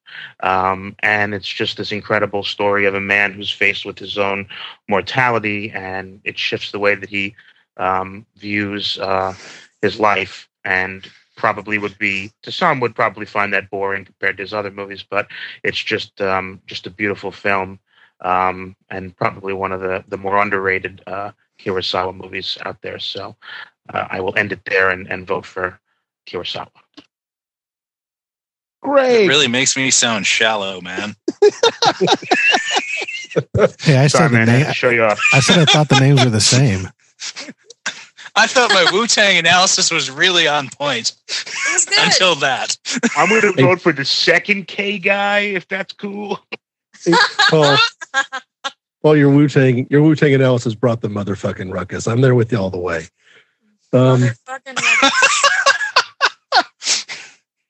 I've got to say, the only time I've ever bought a box set of a director's films from Hong Kong without knowing for sure that there would even be English subtitles is Kurosawa, and I did it twice. It's Kurosawa.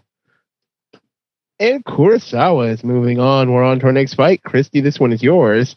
It is Carl Theodor Dreyer versus David Lynch. I will be voting for Finnish filmmaker. I talked about Passion of Joan of Arc earlier, so my favorite of his is Orday. So go check that out.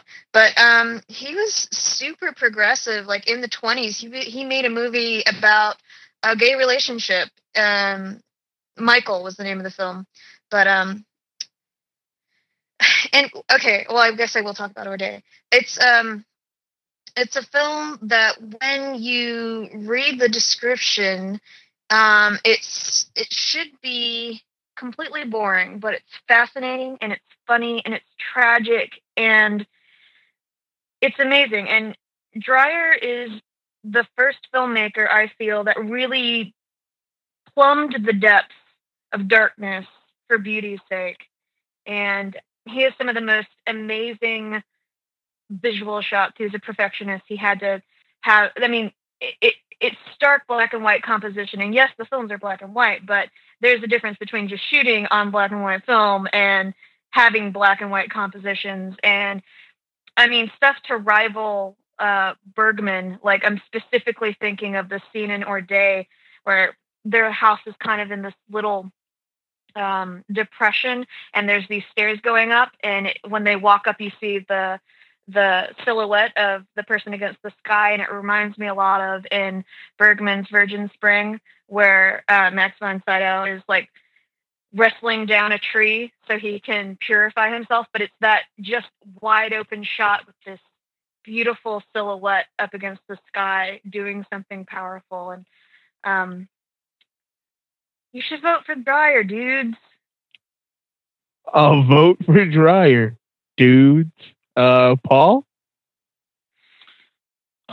A great argument for Dreyer. I will freely admit I'm not particularly familiar, but I am familiar with David Lynch. And the first thing that I thought of when I saw Lynch on this list was the adjective unfilmable. And I don't know if there, I mean, the first unfilmable thing I was aware of was Dune. Anyone who read Dune would say that's unfilmable. You cannot put that on a screen and have it do any justice. Some of the people who saw the movie would say the same thing. Yeah, that's probably true as well. I was not one of those people, though. I thought he did a admirable job of filming Dune. You've got. I sort of think of him almost in the same breath as Quentin Tarantino. Is I think a lot of people like to say they like him, but they don't really do it. And I think Lynch, unlike Quentin Tarantino, panders to people who like him, whereas Lynch doesn't. I think Lynch goes beyond it and said, well, okay, you come with me this so far. Well, let's go over here. And I don't think a lot of the audience does that. He goes where his muse takes him, wherever that is, whether it was, Eraserhead, whether it was Elephant Man, onto like the more brutal, almost veering to what Quentin Tarantino later did with like Wild at Heart and not Mulholland Drive, Lost Highway. It's just these bizarre things that still took people with him. I'm not going to get into Twin Peaks because that was basically television and that's not film, although he had a hand in it as well. But I think Lynch definitely needs to. I'd like to see him. I'd like to see a Lynch Kurosawa battle. So I'm going with him. Vote for David Lynch. Jeremy. Well, again, like I said before, I've really only seen Passion of Joan of Arc, and although it was very beautiful, I've seen all of David Lynch's movies, and although I could not stand his most recent one, Inland Empire, most of the other ones I do love with the Passion. No pun intended. Lynch all the way. Vote for Lynch. Greg. I'm going to vote for David Lynch, but I'm going to do it mainly because Dreyer is not my favorite Danish director. And this, of course, begs the question of whether Lynch is my favorite American director. He's not. But I think that Lynch did something with Twin Peaks that changes the way television is made. And for that, I will give him credit for the TV. And the through line from that into Fire Walk with Me and Blue Velvet. Yeah, there's enough there for me to say that I respect Dreyer, but I prefer a few other Danish directors more. Lynch. Vote for David Lynch. I couldn't name a Danish director, and there's one on the list, and you've just been talking about him. So the fact that you have a few others is amazing. Mike. In the last round, I voted for Dreyer because I thought Joan of Arc would beat some Bicycle Thieves, but I think a Sandworm would beat Joan of Arc, although I'd really like to see that fight. It would look like the cover of a science fiction novel. A bad David one, Lynch. too. David Lynch is moving on. We're on to our next fight. Paul, this one is yours. Oh, and it's easy, too. It's Stanley Kubrick versus the Coen brothers. Easy, huh? All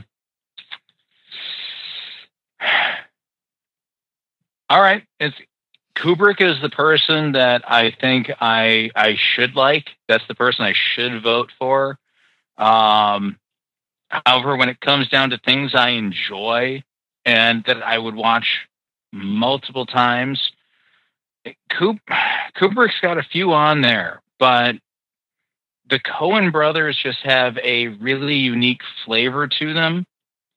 And H.I. McDonough, I can't argue with him. He was just trying to do right, even if that meant stealing a baby. So I'm going to go with the Coen brothers.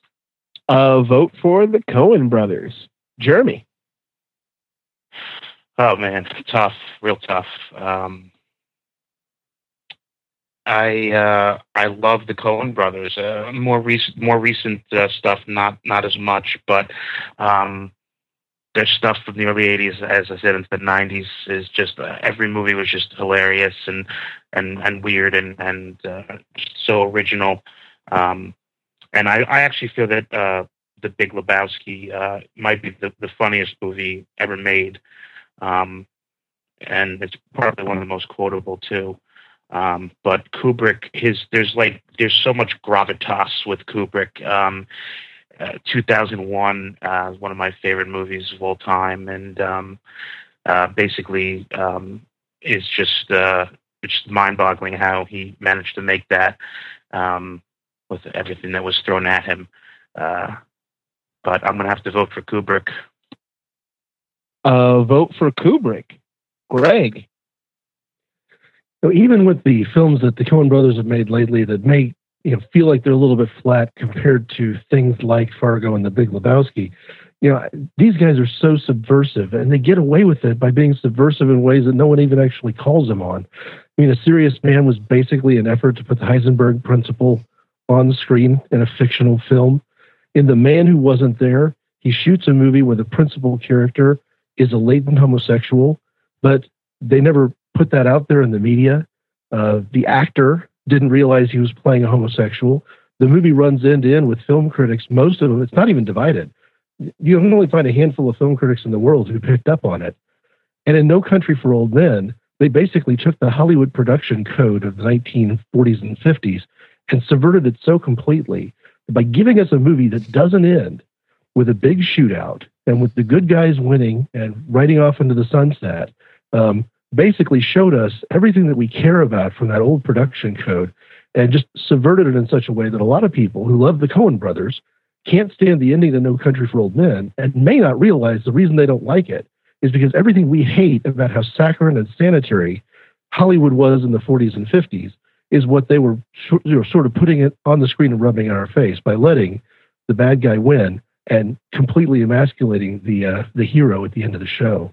So for me, the Coen brothers, for the things they get away with, including things we may not even realize they're getting away with, there may be things we look back on stuff like Blood Simple and find things in there that we're not even looking for today.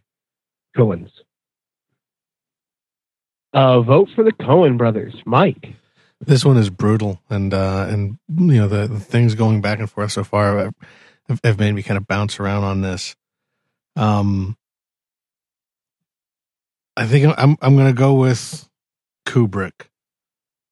The Coen brothers, I actually enjoy a lot of their later movies, as well as the earlier movies.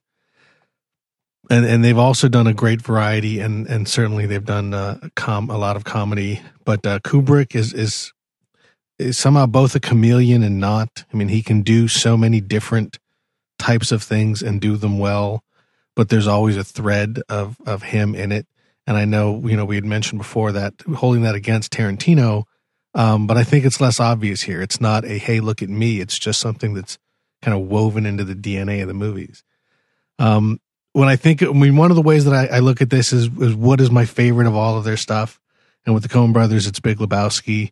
And with Kubrick, it's 2001. And when I really compare those two and ask myself, which one would I sit down and watch right now? It's the Big Lebowski, but that's because there's a lot of dope smoking in it.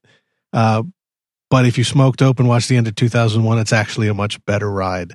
So 2001. That's a vote for Kubrick. It is all tied up. It comes down to you, Christy. Which one takes the win? Kubrick, I'll talk about it later. Stanley Kubrick is moving on. God, that was a difficult fight because I kind of lean Coen brothers, but Kubrick is moving on. We're on to our next fight. Jeremy, this one is yours. It's Buñuel versus Cazar or whatever. I can't pronounce. Oh my god! Hey, I'm tired. I can't pronounce their names. Fuck you, people. You're gonna get that guy pissed off again. Yeah, I know. I'm going to vote for Buñuel because Un Chien Andalou freaked the crap out of me, and I never want anyone to come near my eye ever again. So Buñuel. So you just close your eyes and then they won't come in your eyes. Greg. And no, we don't have that, Paul. All right.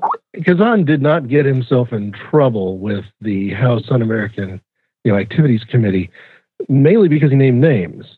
And he continued to find work valiantly in Hollywood, and in a lot of ways, sewing into the threads of his films, kind of criticisms and attacks for how he felt he was treated by doing what he had to do. I don't think it's ever been resolved whether he was actually a true believer in the anti-communist cause, but he may have made if he didn't make the wrong choice there, he certainly made an easier out for a difficult choice. He took an easy way out. Buñuel has been kicked out of more countries than he's worked in, seemingly. He had to flee France because of the movie L'Âge d'Or, and basically a film that was banned there for 60 years. He was asked to leave the United States, even though he was working for the U.S. government in their anti-propaganda film movement, because his friend Salvador Dali revealed that he was an atheist, and for that reason he got blacklisted, had to leave the country. He never got kicked out of Mexico, but while he was working in Mexico, he did get kicked out of Spain for the second time. This is a subversive film director who's got the scars to sort of show for it. He is the only film director who's ever been put on both of these two lists simultaneously. His films are on the Vatican list of movies that every Catholic should see, and his movies are also on the Vatican list of films that no Catholic should ever see, lest their soul be in eternal peril. Buñuel. All right. Mike. I really feel bad following that up with I'm voting for Elia Kazan because his name sounds like a supervillain.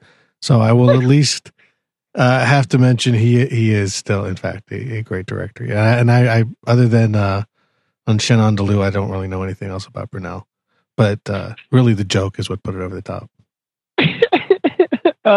Christy, how are you going to save Paul here? This is really, really, really hard for me. I love Elia Kazan. A Face in the Crowd is one of my favorite films ever, but it was expressed earlier of how do you... this was another Bud Schulberg collaboration.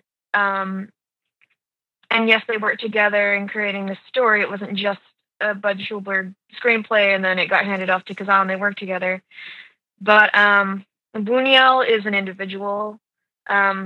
And I'll just talk about Viridiana, not actually even the movie, but the whole thing. Like, long exiled from Spain, they finally decided to let him come back, and they're like, hey, Buñuel, make whatever film you want to. So he made Viridiana, which was super highly critical of the Vatican, and immediately the negatives were burned. The only way it survived was that a couple copies were sent to France to Cannes, and it won Palme d'Or that year. And it wasn't released until 16 years later in Spain. And, you know, yes, he's surrealist, but it's not like most of his films they all have narrative. Obscure Object of Desire is hilariously infuriating, about a filthy old married dude trying to fuck his new squeeze. And she's always pushing him away and torturing him. And seriously, you're like tearing your hair out as you're watching this. And you're rooting for the guy, but you really don't like either of them. They're both terrible people. And he just has a way of really knowing people. Like he's scathing to every walk of society, but he's a good socialist. I'll vote for Buñuel. Paul got saved there. Paul? All right. I completely I have no idea what the vote track is right now. It's not tied, so you don't have to worry about it. Oh, good. All right. All right. Well, then I will go with my personal politics and sort of piss on Kazan for sort of feeding to the House Un-American Activities Committee and ratting on people. And, no one likes a rat, so let's go with Buñuel. I guess he was a supervillain. Buñuel is moving on. We're on to our next fight. Greg, this one is yours. It's Martin Scorsese versus Terry Gilliam. I'll make this short and sweet. My respect for Scorsese is unchallenged, but Brazil is the single greatest indictment of torture that has ever been put on film. If it was just that one movie versus Scorsese, I would still vote for Brazil. The entire film happens in 1 minute, 8:59 p.m., somewhere in the 20th century. And if you can get past the neo-surrealism, if you can get past what feels like a bait and switch, what you're watching is the systematic inner workings of a brain that is suffering from severe torture. Absolutely brilliant. Gilliam. Vote for Gilliam. Mike. This is definitely a tough one. I have more Terry Gilliam movies in my DVD collection than any other single director. This was not by choice. This was not something that I set out to do. This was not a collection the way that I've collected other things. It's just when I look at me randomly selecting movies that I've liked enough to own, I put them all on the shelf. there's more Gilliam than there is Spielberg, which surprises me. There's more Gilliam than Ridley Scott. There's more Gilliam than any other single director. And this was not because I thought to myself, wow, he's a great director. It just turns out I like a lot of his movies so much I want to own them. And for me, that's pretty much a good sign that he's the choice here. Nothing against Scorsese. I love many of his movies. He's made some of the best movies ever, but only a few of them have actually made it to my personal DVD shelf. A vote for Gilliam. Christy. I will also vote for Gilliam. Paul. I was expecting more time on that. Okay. Basically, everything Mike said about Terry Gilliam, I will sort of go with Martin Scorsese.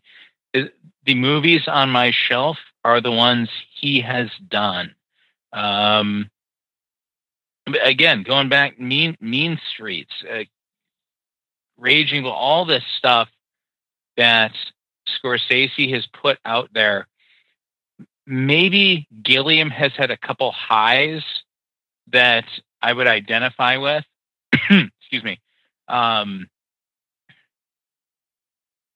Again, Fear and Loathing is one that comes to mind most readily to me. But everything else that Scorsese has done, it's so difficult to argue with. It's the body of work, and I mean, Scorsese has an enormous timeline that you just can't argue with. So, Martin Scorsese. Hey, Paul. Paul, is After Hours on your shelf? After Hours is not on my shelf as of yet. It probably should be. Find a spot. Oh, it's brilliant. Jeremy. Really, really, really hard. I love both for different reasons. That's what she said. Yeah, I guess for me, it would. I kind of like fantastical worlds in general, and Scorsese tends to play around in the more realistic and gritty worlds. And although I do love taking a trip to those worlds, I find that when I watch a Terry Gilliam movie, I'm transported into his mind, wherever, whatever world he's created. And it just, it's just more fantastical and can be very utterly brilliant, as in Brazil. And The Adventures of Baron Munchausen is fantastic. So I'm going to vote for Gilliam. And Terry Gilliam is into the next round. We're on to our next fight. Mike, this one is yours. It is James Cameron versus David Zucker. I will stick with James Cameron. He's done a little bit more variety. I mean, Zucker's very, very funny stuff. Well, fuck it. Who am I kidding? Zucker. Don't call me Shirley. Vote for Zucker. Christy. I don't care. I guess James Cameron. Sorry. Vote for James Cameron. Paul. You know what? This is going to be a proxy vote. Hey, I agree with Don't Call Me Shirley, but any opportunity I have to potentially represent for the person who created the vampire movie that didn't use the word vampire in it, as well as Fast and the Furious that didn't use cars and instead had surfboards, and then again did Hurt Locker. So as much as I wish Catherine Bigelow is on this list, I will cast my vote for David Zucker and Don't Call Me Shirley. Vote for David Zucker. Jeremy. Space Marines, Cameron. It is all tied up. It comes down to you, Greg. Which one's going to take the win? Almost all the talk about Zucker so far has been for Airplane. And I agree with the idea that it's not going to, well, we're there already. At some point, the original Airplane is going to lose its shine because of all the imitations and derivatives that have followed, including some that Zucker himself is responsible for.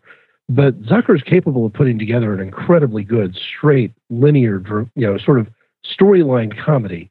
And to me, Ruthless People is my favorite of all of his works. And I mentioned Cameron in the last round as the person from those two that I'd be most likely to be putting on a movie if I was just trying to have a good time. Ruthless People probably is going to trump everything that Cameron's done for me from that perspective. It's not as long, but it delivers just as much fun along the way. Zucker. Down goes Cameron. Holy shit balls. David Zucker is into the next round. We are on to our next fight. Christy, this one is yours. It's Francis Ford Coppola versus Mel Brooks. Oh, my favorite Mel Brooks movie almost didn't get made because he didn't want to make it, and he had to have a fist fight with fucking Gene Wilder, and that was Young Frankenstein, so I'm going to vote for Francis Ford Coppola. Vote for Francis Ford Coppola. Paul. Well, that movie did get made, and it was Young Frankenstein, and Mel Brooks was the captain behind that ship, along with 12 Chairs, Spaceballs, all these things. Oh, man. Oh, that was reactionary. I'm sorry. Now that I'm rethinking it. I can't leave Francis Ford Coppola out of this for Mel Brooks. As much as I appreciate his talents, Francis Ford Coppola. Jeremy? Just when I get out, they pull me back in. Coppola. Another vote for Coppola. Greg. I'm going to let Terry Garr decide this one for me. When she auditioned for Young Frankenstein, she read the script and realized that there was going to be a what knockers moment in the movie. And in order to get through the audition process, she stuffed her bra with socks. And from that point on, said she felt like she probably needed to bring the socks with her to every future audition. I've been a fan of hers since the Star Trek Assignment Earth episode, and she's appeared in films for both of these directors. She's been in a conversation in a small role, in One from the Heart in a major role. But my heart lives with Young Frankenstein. So I'll cast what isn't even really a sympathy vote for Mel Brooks. Vote for Mel Brooks. Mike. Terry Garr may have stuffed her bra, but Marlon Brando stuffed his cheeks. Godfather. Coppola. I like how you. I don't even care that it was Coppola. It's Godfather, goddammit. A vote for Francis Ford Coppola. And Paul, despite yours, it's Spielberg versus Zemeckis. Well, when I was a little kid, I had a lot of esteem for Roger Rabbit and Back to the Future, Romancing the Stone. But looking back, it's not even a contest. I mean, Spielberg has had hit after hit after hit, and it's not even hit. It's directors make movies that people want to see. That's what you want in a director. Some people want a message, some people want this.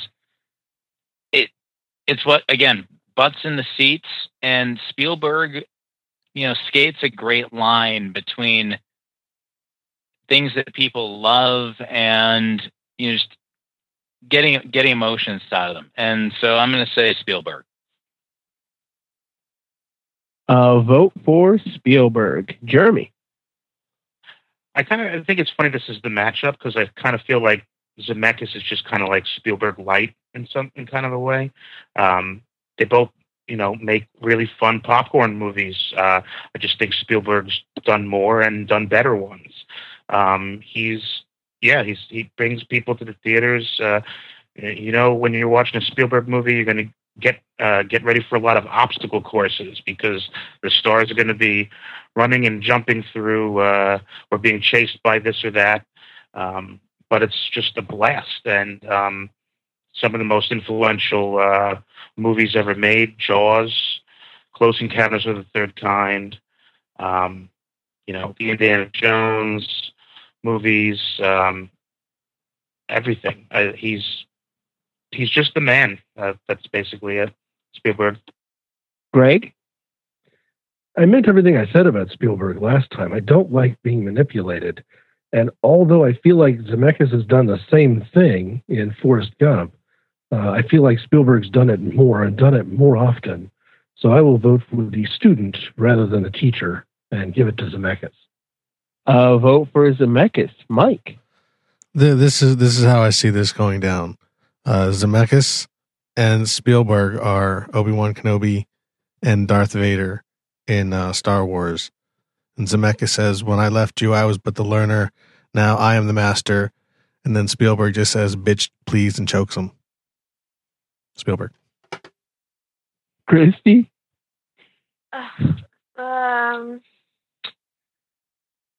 I guess I will pick Zemeckis to tie it up. Luckily, it's not tied up. Fuck. Spielberg already won. Whatever. And Spielberg is into the next round. This is for a spot in the Final Four. Jeremy, it is Akira Kurosawa versus David Lynch. Yeah, this is like heavy hitters right here. Probably one of the... Man, I don't even know. I guess I'm going to go with just what kind of movies I would probably want to watch if I was, wanted to watch a movie. And I think I probably would go with David Lynch. So I never really felt like Kurosawa was like etched in my brain. Like, I love his movies, but Lynch movies, they stay with you, and you're just kind of almost like haunted by them. And I have to give it to my emotions on this one. So David Lynch. Vote for David Lynch. Greg. See, I understand that, Kurosawa is perhaps not etched in our brain, but he is certainly etched into our popular culture, and done so from a very foreign location. It's as if you walked into a studio and said, I want to pitch you a story about a crime that's been committed, and you're going to see it from 4 different perspectives, and you're never going to know exactly which the right one is, and it's going to culminate dramatically multiple times. Well, we know this. This is episodes of 30-something. It's been drug out in other TV dramas. It's Courage Under Fire, but it's really Rashomon. And the Magnificent Seven is really the Seven Samurai. And in some ways, High and Low, which is the one Kurosawa recommendation I would make if he ends up going down now, has a lot to do with the existence of the police procedural as we know it today at all. Shows like Law and Order, where a crime is presented to you and you end up going through the entire police investigation and courtroom stage. High and Low does it brilliantly with the same actor who's played, the samurai character more often than not, pulling it off as being just an upscale sort of tight-knit businessman. We see Kurosawa film and Kurosawa plot lines all the time throughout our war movies, throughout our police dramas, and especially in anything that harkens back to the samurai film. He wasn't the only one, but he's the reason that the world probably saw most of those. Kurosawa. Vote for Kurosawa. Mike.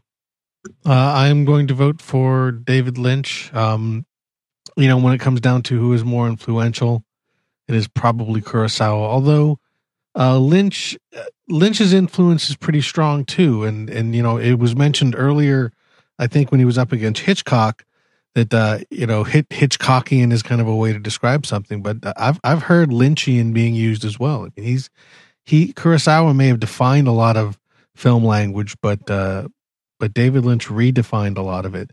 I'm not a big fan of his work because, like I said, it doesn't connect to me as much. But I can applaud and respect just how daring and unsettling it is, and maybe that's why I don't connect to it. Maybe my not connecting to it is the appropriate reaction, to that I have to the way he handles things. Kurosawa, for me, he's much more academic. I saw his stuff more in film classes and has studied him as a piece of academic. I don't know the word I'm looking for, but basically, it's more of an intellectual kind of looking at it, dissecting it, analyzing it. I've never watched a Kurosawa movie because I wanted to just like sit down and have a good time. But I've done that with David Lynch. And though it doesn't always work, when it does, it works very well. And even when it doesn't work, it still leaves a strange impression. Vote for David Lynch. Christy. What's really cool about Kurosawa is that a lot of his films really reflect his life, or vice versa. He's so prolific that you really get to see the arc of his career. So his first chunk of films were bad or not very good, and then he gets a lot more control over his screenplays and stuff, like on Drunken Angel, and it's amazing, and it has both Mifune and Shimura in it, two people that he uses a lot. And then you get Rashomon, and it was a smash hit worldwide, seriously, like it did well everywhere. And then you get Ikiru, the not samurai films, the more sentimental reflection upon life. And then you get Seven Samurai, Throne of Blood, which is amazing if you haven't seen it. So I mentioned before, it's Macbeth, but awesome, but Japanese.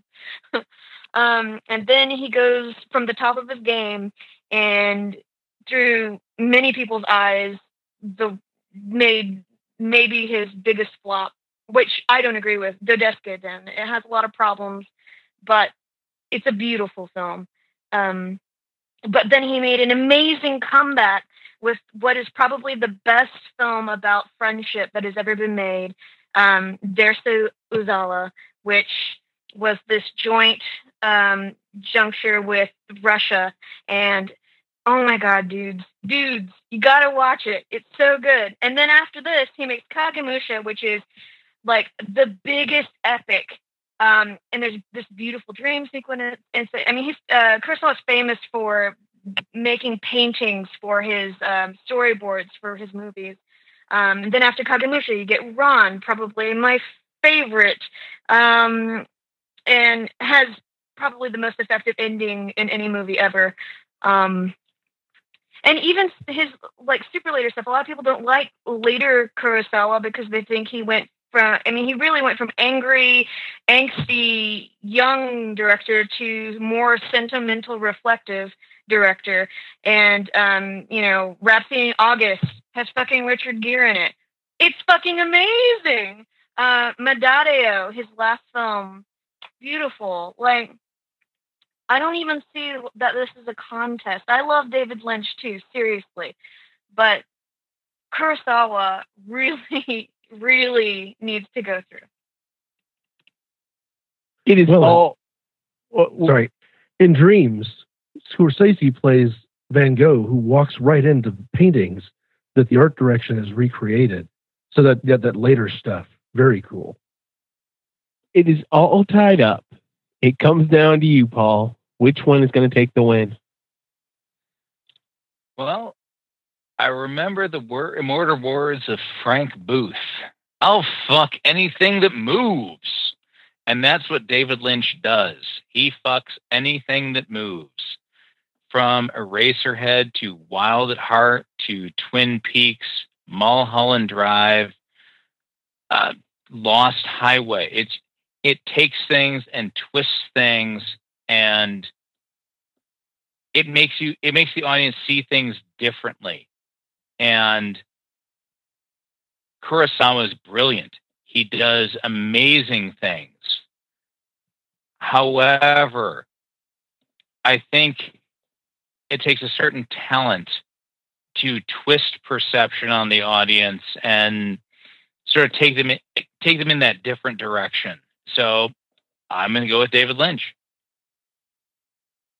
Vote for David Lynch. Doesn't sound like anybody's changing their vote. David Lynch is into the final four. We are on to our next fight. Greg, this one is yours. It's Stanley Kubrick versus, let me see if I can find his first name again. No, I can't. Boudin. I'm almost tempted to turn the tables on these two men because I feel like in many ways Kubrick has led kind of a charmed life. He was given greater directorial control at a time in his career when that was a little bit unheard of. And he never really had as many budgetary problems as some of his contemporaries did. Now, credit to him for that. But you'd love to see, at least I would love to see, what Kubrick would do with a budget of $500,000 and a cast of Mexican actors trying to make a melodrama. And equally, I'd be interested in seeing what Buñuel would have done if he'd been asked to actually shoot a large-scale war film, or really what at the time might have been the kind of the first science fiction epic.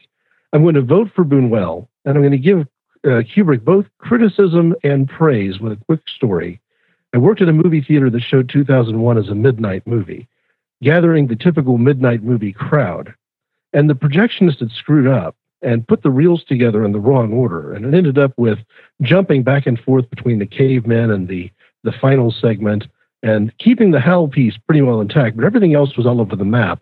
And the very drunk and very high people who were watching the show didn't once come out to demand a refund or ask the movie to be put back in the right form.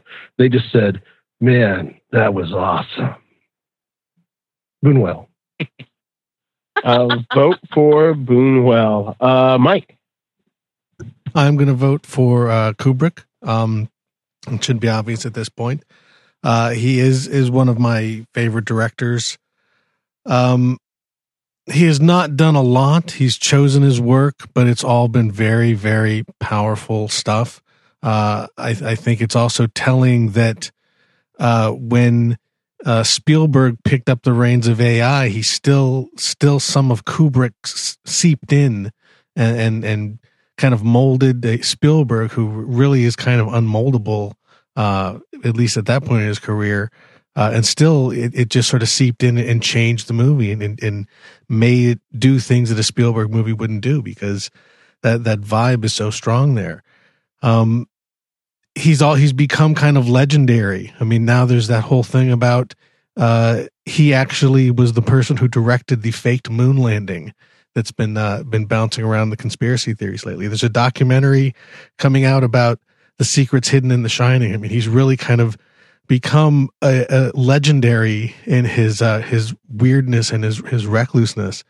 And one other I think kind of interesting point about 2001 is 2001 was a book and a movie and a comic book, and the book, which basically came first, even though they was developed at the same time as the movie, but it was based on the short story first, was by Arthur C. Clarke, who is, among the best of what he amongst the best people of what he does.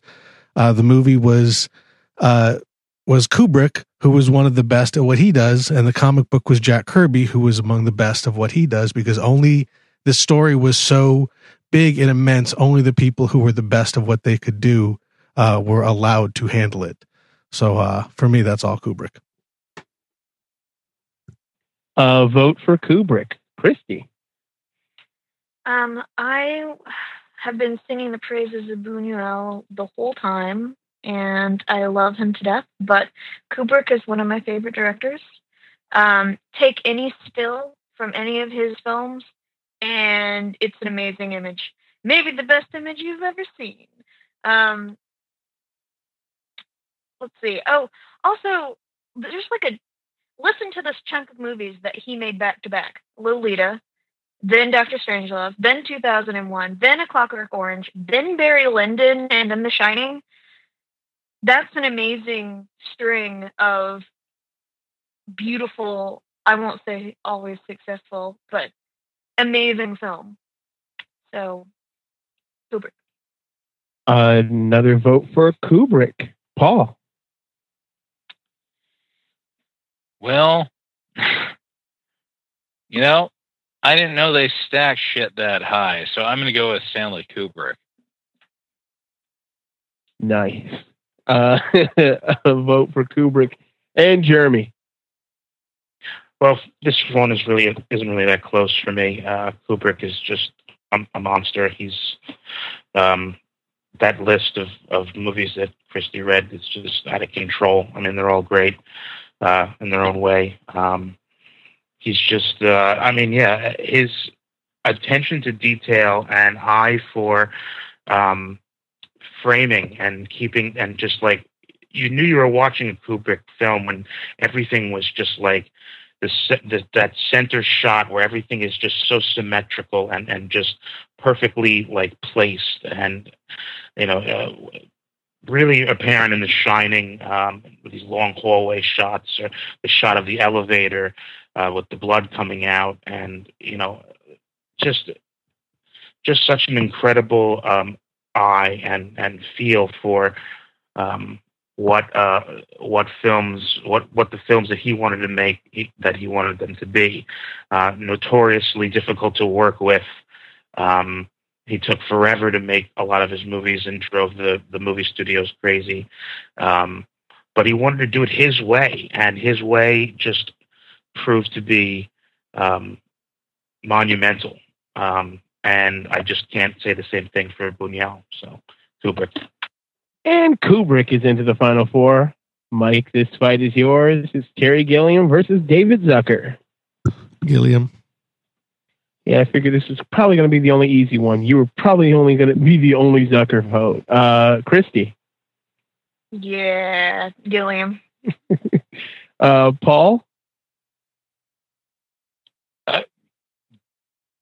You know what? I'll buck the trend. I'm going to go. I want to see a comedy guy. Let's go Zucker. Vote for Zucker. Jeremy. Gilliam.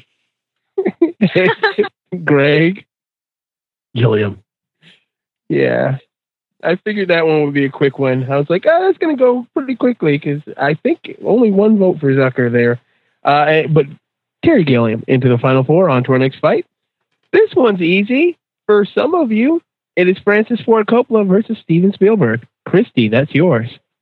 I'm definitely voting for Coppola. Okay, so he doesn't have a lot of films that I own or make my top, but The Conversation is one of my favorite movies. I say that about everything, though. Everything is one of my favorite. Well, I like The Conversation better than anything that Steven Spielberg's ever made, so Coppola. Vote for Coppola. Paul. It's tough. You want best director?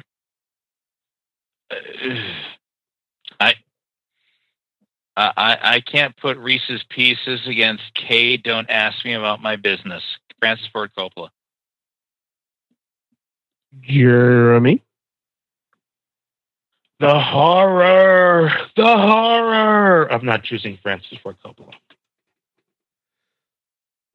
Vote for Steven Spielberg. Greg. No, Coppola. Oh, you said I'm not choosing. Horror of not choosing Francis Ford Coppola. Sorry, I apologize. Vote for Coppola. Greg? Well, Spielberg has made two of my least favorite sequels of all time, and Coppola has made my absolute favorite sequel of all time. So this one's not too hard for me. It's Coppola. Godfather 3, right? There you go, the one I refuse to watch. Oh, that's right. Mike, is it a clean sweep for Coppola? No, it's not. I love Coppola. I fully expected to have to defend him a lot because I think everything after Apocalypse Now has been decent at best, but quite horrible at worst. And don't get me wrong, I think that streak from Godfather to Apocalypse Now, and Apocalypse Now doesn't get a lot of love on the show. That's one of my all-time favorite movies. I wanted to do best war movie just so I could push for Apocalypse Now because I love it so much. But Spielberg has done so much more. I mean, ultimately, part of being best director would be at some point either not sucking or quitting, and Coppola kind of didn't do that.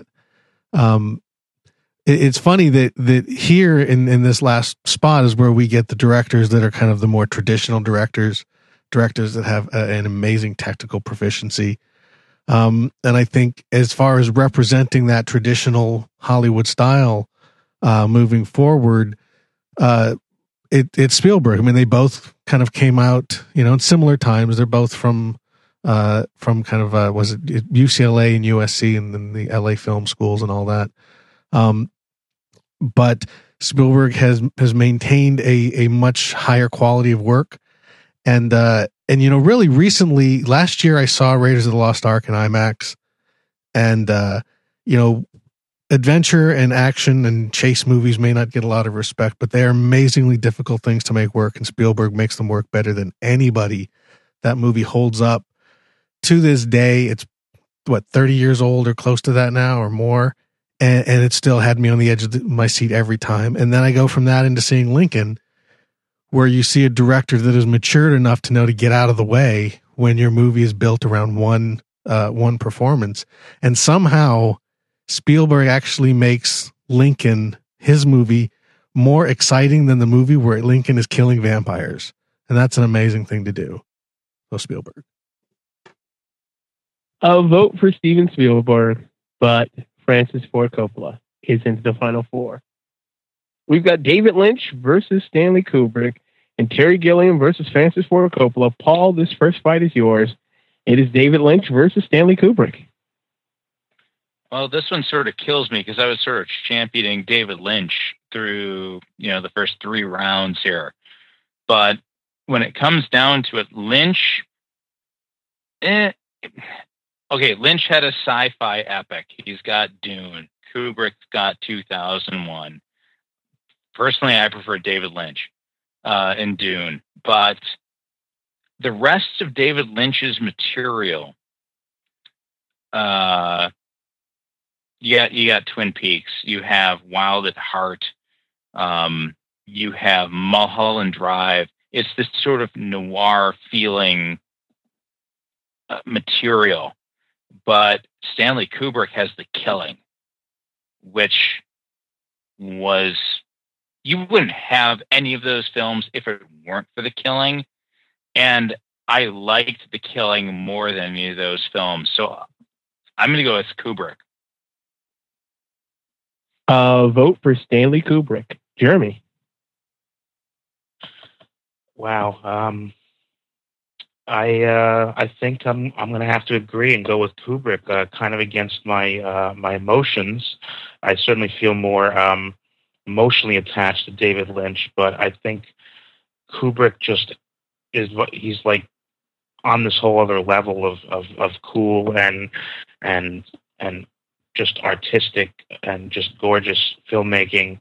I don't know if anyone's mentioned this before, but one of my favorite movies of his is actually Paths of Glory, which is with Kirk Douglas, and it's about World War I, which is a war that hardly ever gets any airplay. Most of the movies that are made are about World War II, and it just was just fantastic. And I was on the edge of my seat, and some about stuff that had happened before and was from so long ago. And as a teenager, I was just like, this is one of the best war movies I've ever seen.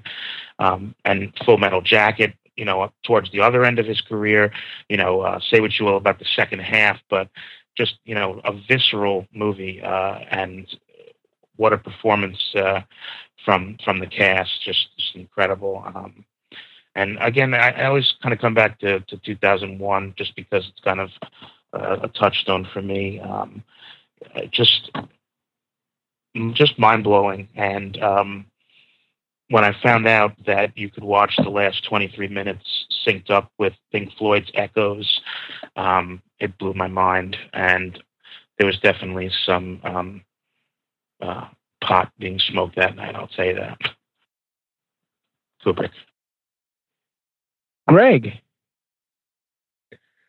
Well, first let me say I can be swayed here because I really don't have a clear opinion in my head. There's a lot about Lynch that I love. Lynch brings a weirdness that no one else, really can match. Eraserhead probably being the movie that I would pick of both catalogs of these guys as saying, there's a movie that had to be made and couldn't have been made by anybody else. But I think I'm going to go with what Kubrick has done with actors and talk about maybe qualifying a little bit to be saying maybe among the best performances, but Kirk Douglas among his best performances in Paths of Glory. Peter Sellers and George C. Scott both among their best work in Dr. Strangelove. Jack Nicholson in The Shining. Malcolm McDowell certainly in A Clockwork Orange. I could go on. And I'm also one of those guys who likes the second half of Full Metal Jacket, likes it a lot. A movie that gave us perhaps one of the best performances from Vincent D'Onofrio, and an iconic performance from Emery. So I think when you're talking about working with actors being one of the key crucial skills of a director, Lynch can deliver that. The Straight Story, in a few other places, he shows range there, but I don't think that there's anybody left on this piece of paper besides maybe Coppola who shows that kind of range just in terms of directing actors. Kubrick. Vote for Kubrick. Mike. Yeah, I will also vote for Kubrick here. I was actually surprised that it got this far before we mentioned things like A Clockwork Orange and Full Metal Jacket. I mean, we just go down the list. I'm glad that Dr. Strangelove has gotten a lot of love recently on this show. The variety in there, all of the iconic images. Kubrick was one of the ones that when he hit the list, I just figured he was going to go quite the distance. I'm glad he has. And in addition to filming all of the fake moon landing stuff, he filmed all the fake O.J. Simpson chase stuff too. Christy, is it a clean sweep? Yes, and I guess I will save arguments for the next round since it is a clean sweep. I don't know if you'll have to, but Kubrick is into the finals. We're at the next fight. Jeremy, one is yours. It's Terry Gilliam versus Francis Ford Coppola.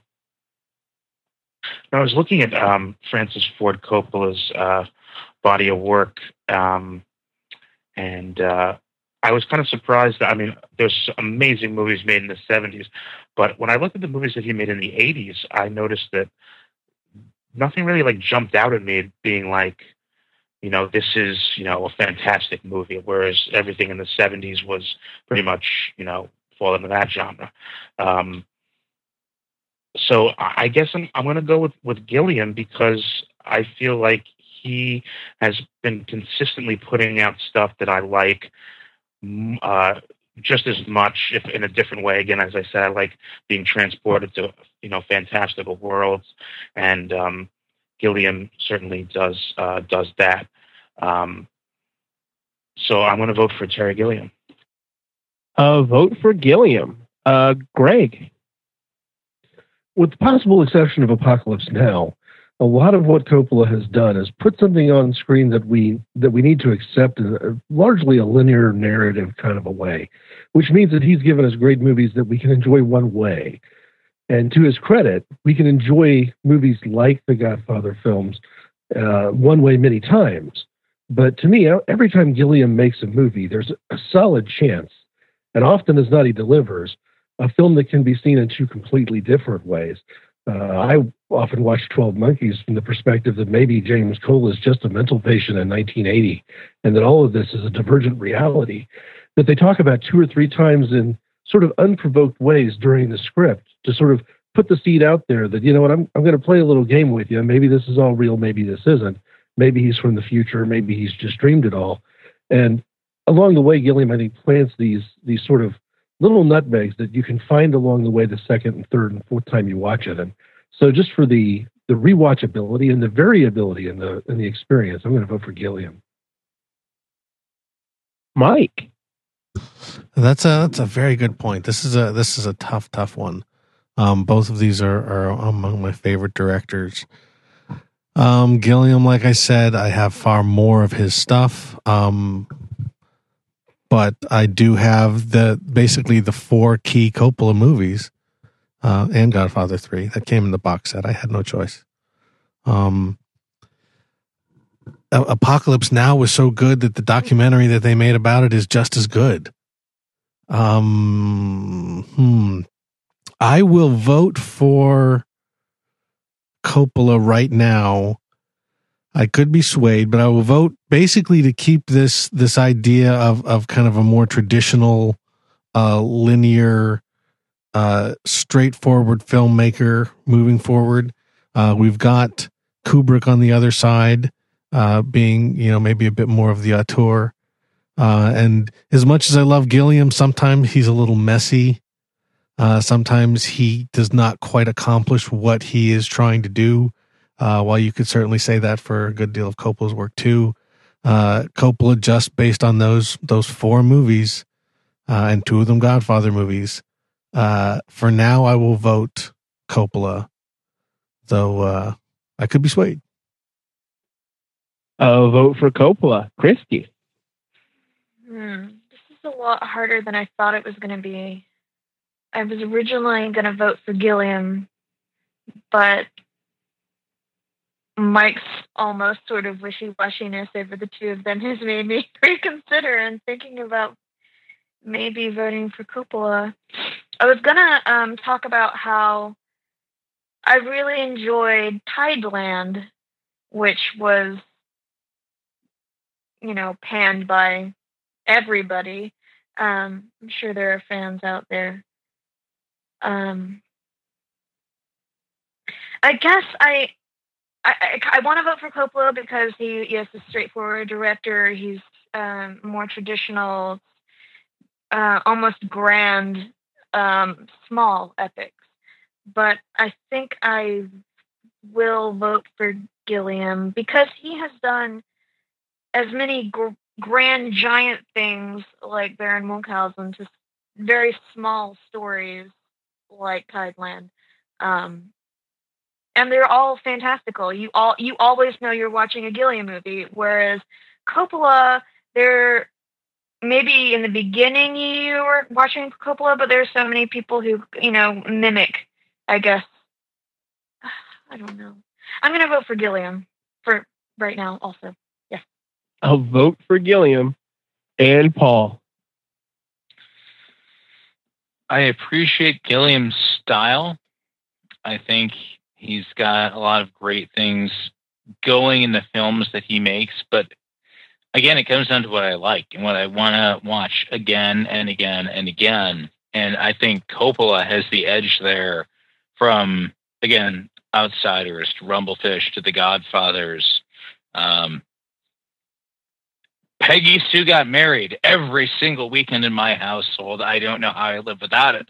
Anyway, not really. But, I mean, even when he took his take on Dracula, it was this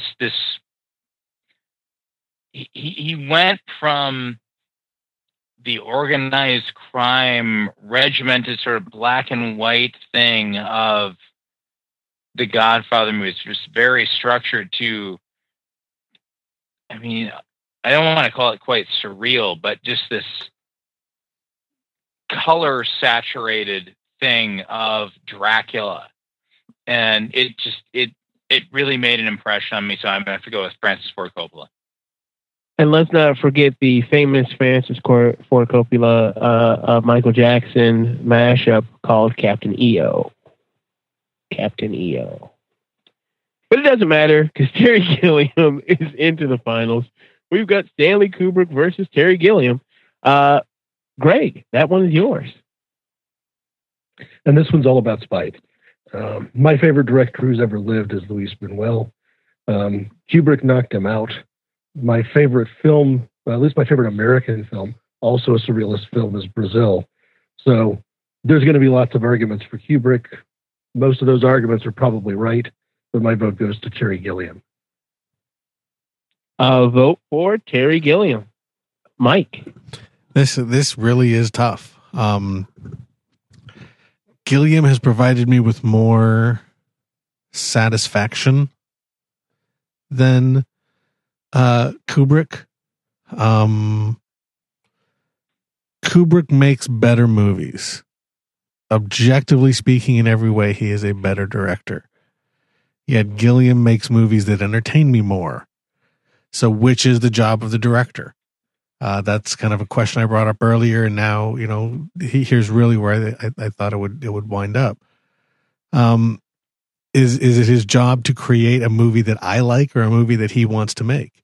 That's I guess the question of all art. I will vote for Gilliam at the moment. I could be swayed. Christy. Wow. Well, I'm voting for Kubrick. He is possibly the greatest American director, in my opinion. We haven't talked about Barry Lyndon much, but Ryan O'Neal's performance in that was amazing. We were talking about how he gets these amazing performances out of actors. Also, I mean, we haven't even really talked about his groundbreaking cinematography techniques. He was one of the first people to use it wasn't a Steadicam. It was exactly what someone was talking earlier in The Shining, where that wasn't the first time he used it. The slow panning backwards. And for Barry Lyndon, he got like super special lenses developed for NASA so he could film under natural candlelight without any other lighting. He always made what he wanted to make. I'm not saying that Terry Gilliam didn't. I'm not saying that Terry Gilliam isn't an innovator. I think that Kubrick is more of an innovator for film. There's a reason why you study Kubrick in film school. And he's done it all. He's done noir. He's done science fiction. He's done violent studies of psychology. He's done horror. He's done the costume epic, I guess, what you would call Barry Lyndon. I just don't think this is any contest. And it's nothing against Terry Gilliam because I love him. It's just he's not Kubrick. Vote for Kubrick. Paul. Christy basically said everything that I was going to say as far as Kubrick goes. He's run the gamut. Again, noir, The Killing. The psychosexual thing with Lolita and Eyes Wide Shut. The farce of Dr. Strangelove, science fiction in 2001. Barry Lyndon I've seen. Again, I appreciate the technical innovation. I don't appreciate the movie on the whole. And Full Metal Jacket, which gave me R. Lee Ermey for a full 90 minutes of berating Marine Corps cadets. That was fucking brilliant. And, I didn't know they stacked shit that high. Stanley Kubrick. Well, this sucks for you, Jeremy. It is all tied up. It comes down to you. Which is the best director? Oh, man. Responsibility. I really think I might have been swayed by Christie's argument for Kubrick. It's the breadth of the work. It's the chances that were taken. It's the visitation to all these different points on the map. Cinematically. And Gilliam is one of my favorite directors, and his work, even with the Monty Python, stuff. It's his animation and stuff like that is just brilliant. But sometimes I get the feeling that Gilliam makes movies for himself and not necessarily for the audience. In some ways, Lynch is the same way. I feel that Kubrick was really one of the first directors to, just make a huge, who could make a huge epic movie before they really existed. I mean, 2001 was 10 years before Star Wars. Star Wars wouldn't have existed without 2001 and the technical innovations that he did in that movie. The Shining, just so utterly terrifying. Even to this day, like I still get kind of creeped out by the shots, the super tight shots in the hallways, and the carpet, and just like the way that he just frames really it's his framing. I just am such a fan, and there's so many directors that try to rip his style off, Wes Anderson being one, many others. But yeah, it's basically just, he just could just do everything. He is the director that could do everything and anything. And I don't think you can say that about Terry Gilliam. So I vote for Kubrick. And Stanley Kubrick is the best director of all time. But of course, as always, we are wrong. The best director of all time is, of course, Uwe Boll, director of In the Name of the King, a Dungeon Siege Tale, a fabulous movie with the main character named Farmer. That's the character name, the whole entire movie. He has no other name than Farmer. He's the son of the king. I wrecked it for you. Does anybody have anything they'd like to plug? Paul? Well, I've got nothing vaguely plug-worthy at this point, but I will definitely let you guys know at a future date. All right. Jeremy? No, not really. I'm, plugless, I guess. Christy? I will just briefly mention some of the directors that were not on the list that should have been. Robert Altman, Robert Bresson, Jacques Tati, Ingmar Bergman. But Kubrick's good. I would have loved to have seen the Bergman Kubrick final. They're two of my favorites. So yeah, that would have been a big one. I'm glad that didn't happen. Greg? Here's a little piece of geek fight serendipity, I suppose. The Kurosawa film Rashomon was made about 10 years later for American TV and directed by one of the directors on our list. Actually, directed by Sidney Lumet, his first round opponent. You know, you can't just make that up. That really happened. Wow. Although I haven't seen the TV movie, but there you go. The only thing I'd like to plug is Inappropriate Conversations.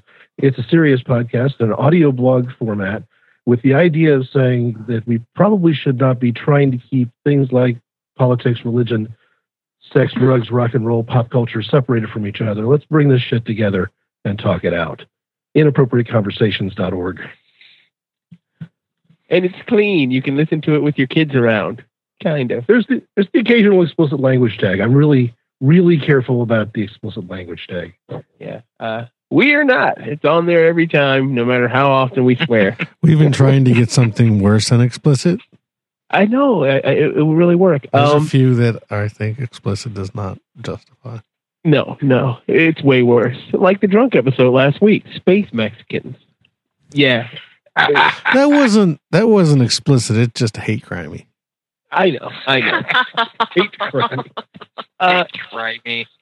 We say special thanks goes to Christy and Chris Mitchell pimping out the Geek Fights Wikia, and to Mr. Jarrett Formby for the amazing intros he creates. You can check him out at www.heystartrek.com. Also, super_Spock on the Twitters. Mike? You can find me on the Week in Geek video show where we review comics every week. You can check us out at geekfights.net.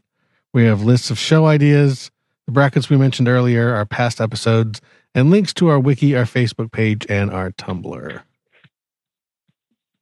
Hey, what am I supposed to say here, Mike? I completely Don't forget to rate and review us on iTunes and the Zune Network. Okay. Or like us on Facebook. Now it's your turn. If you'd like to be on the panel, just contact us at geekfights@gmail.com or on Facebook or Twitter. Just follow Geek Fight, or just look for Geek Fights or follow the links on the website. Especially Facebook. That's the only place that I pay attention to. That's how you join the Legion of Geeks. They'll never see us coming. Let's see. Next week's episode is Best School. Yep, we're doing it. And then after that is Best Unknown. Well, the plan on that one, it may or may not happen, is 6 people do 6 separate.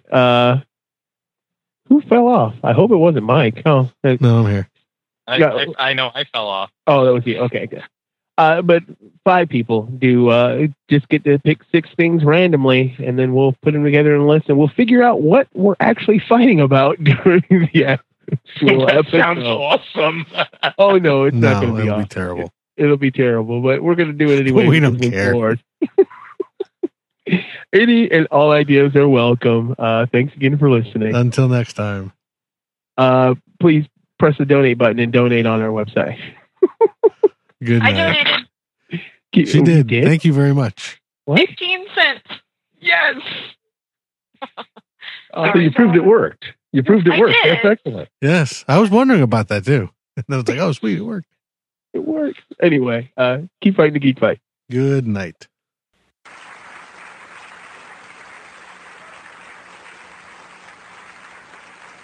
Good evening. I'm sorry not to be able to be with you tonight to receive this great honor of the D.W. Griffith Award. But I'm in London making Eyes Wide Shut with Tom Cruise and Nicole Kidman. And just about this time, I'm probably in the car on the way to the studio, which, as it happens, reminds me of a conversation I had with Steven Spielberg about what was the most difficult and challenging thing about directing a film. And I believe Steven summed it up about as profoundly as you can. He thought the most difficult and challenging thing about directing a film was getting out of the car. I'm sure you all know the feeling. But at the same time, anyone who has ever been privileged to direct a film also knows that although it can be like trying to write War and Peace in a bumper car in an amusement park, when you finally get it right, there are not many joys in life that can equal the feeling. I think there's an intriguing irony in naming the Lifetime Achievement Award after D.W. Griffiths, because his career was both an inspiration and a cautionary tale. His best films will always rank among the most important films ever made, and some of them made him a great deal of money. He was instrumental in transforming movies from a Nickelodeon novelty to an art form, and he originated and formalized much of the syntax of movie making, now taken for granted. He became an international celebrity, and his patronage included many of the world's leading artists and statesmen of the time. But Griffith was always ready to take tremendous risks in his films and in his business affairs. He was always ready to fly too high. And in the end, the wings of fortune proved for him, like those of Icarus, to be made of nothing more substantial than wax and feathers. And like Icarus, when he flew too close to the sun, they melted. And the man whose fame exceeded the most illustrious filmmakers of today spent the last 17 years of his life shunned by the film industry he had created. I've compared Griffith's career to the Icarus myth, but at the same time, I've never been certain whether the moral of the Icarus story should only be, as is generally accepted, don't try to fly too high, or whether it might also be thought of as forget the wax and feathers and do a better job on the wings. One thing, however, is certain. D.W. Griffith left us with an inspiring and intriguing legacy, and the award in his name is one of the greatest honors a film director can receive, something for which I humbly thank all of you very much. It's break time. If anybody needs to pee, I'll be right back. Precautionary. I'll be back. I'm doing my good old fashioned. Goddamn, Spielberg almost went out. Who flipped their vote? I didn't catch it. Who flipped their vote on that? Greg did. Thank God. Hurts me so bad. And I'm looking at his IMDb. Like there's a single movie on here that I would go, well, there is a single movie on here that I would go, it's horrible. And that's the Indiana Jones. I don't think they're horrible. It's just not my thing. Well, yeah. My best director. No, I'm fine with you. Oh, but everybody else. The other two, I was upset with. Come on. You know when I realized that he's a really, really good director? It's Warhorse. I didn't watch Warhorse, but it's on cable now. So I sat down and watched Warhorse, and I would watch bits and pieces of it, and slowly but surely I watched the whole fucking movie. I'm like, this is an amazing thing. It's a fucking horse. I care about this goddamn horse. And he gets a performance out of the fucking horse. The horse has a performance. That's what she said. I think it was much more convincing getting a performance out of Kate Capshaw, but that's okay.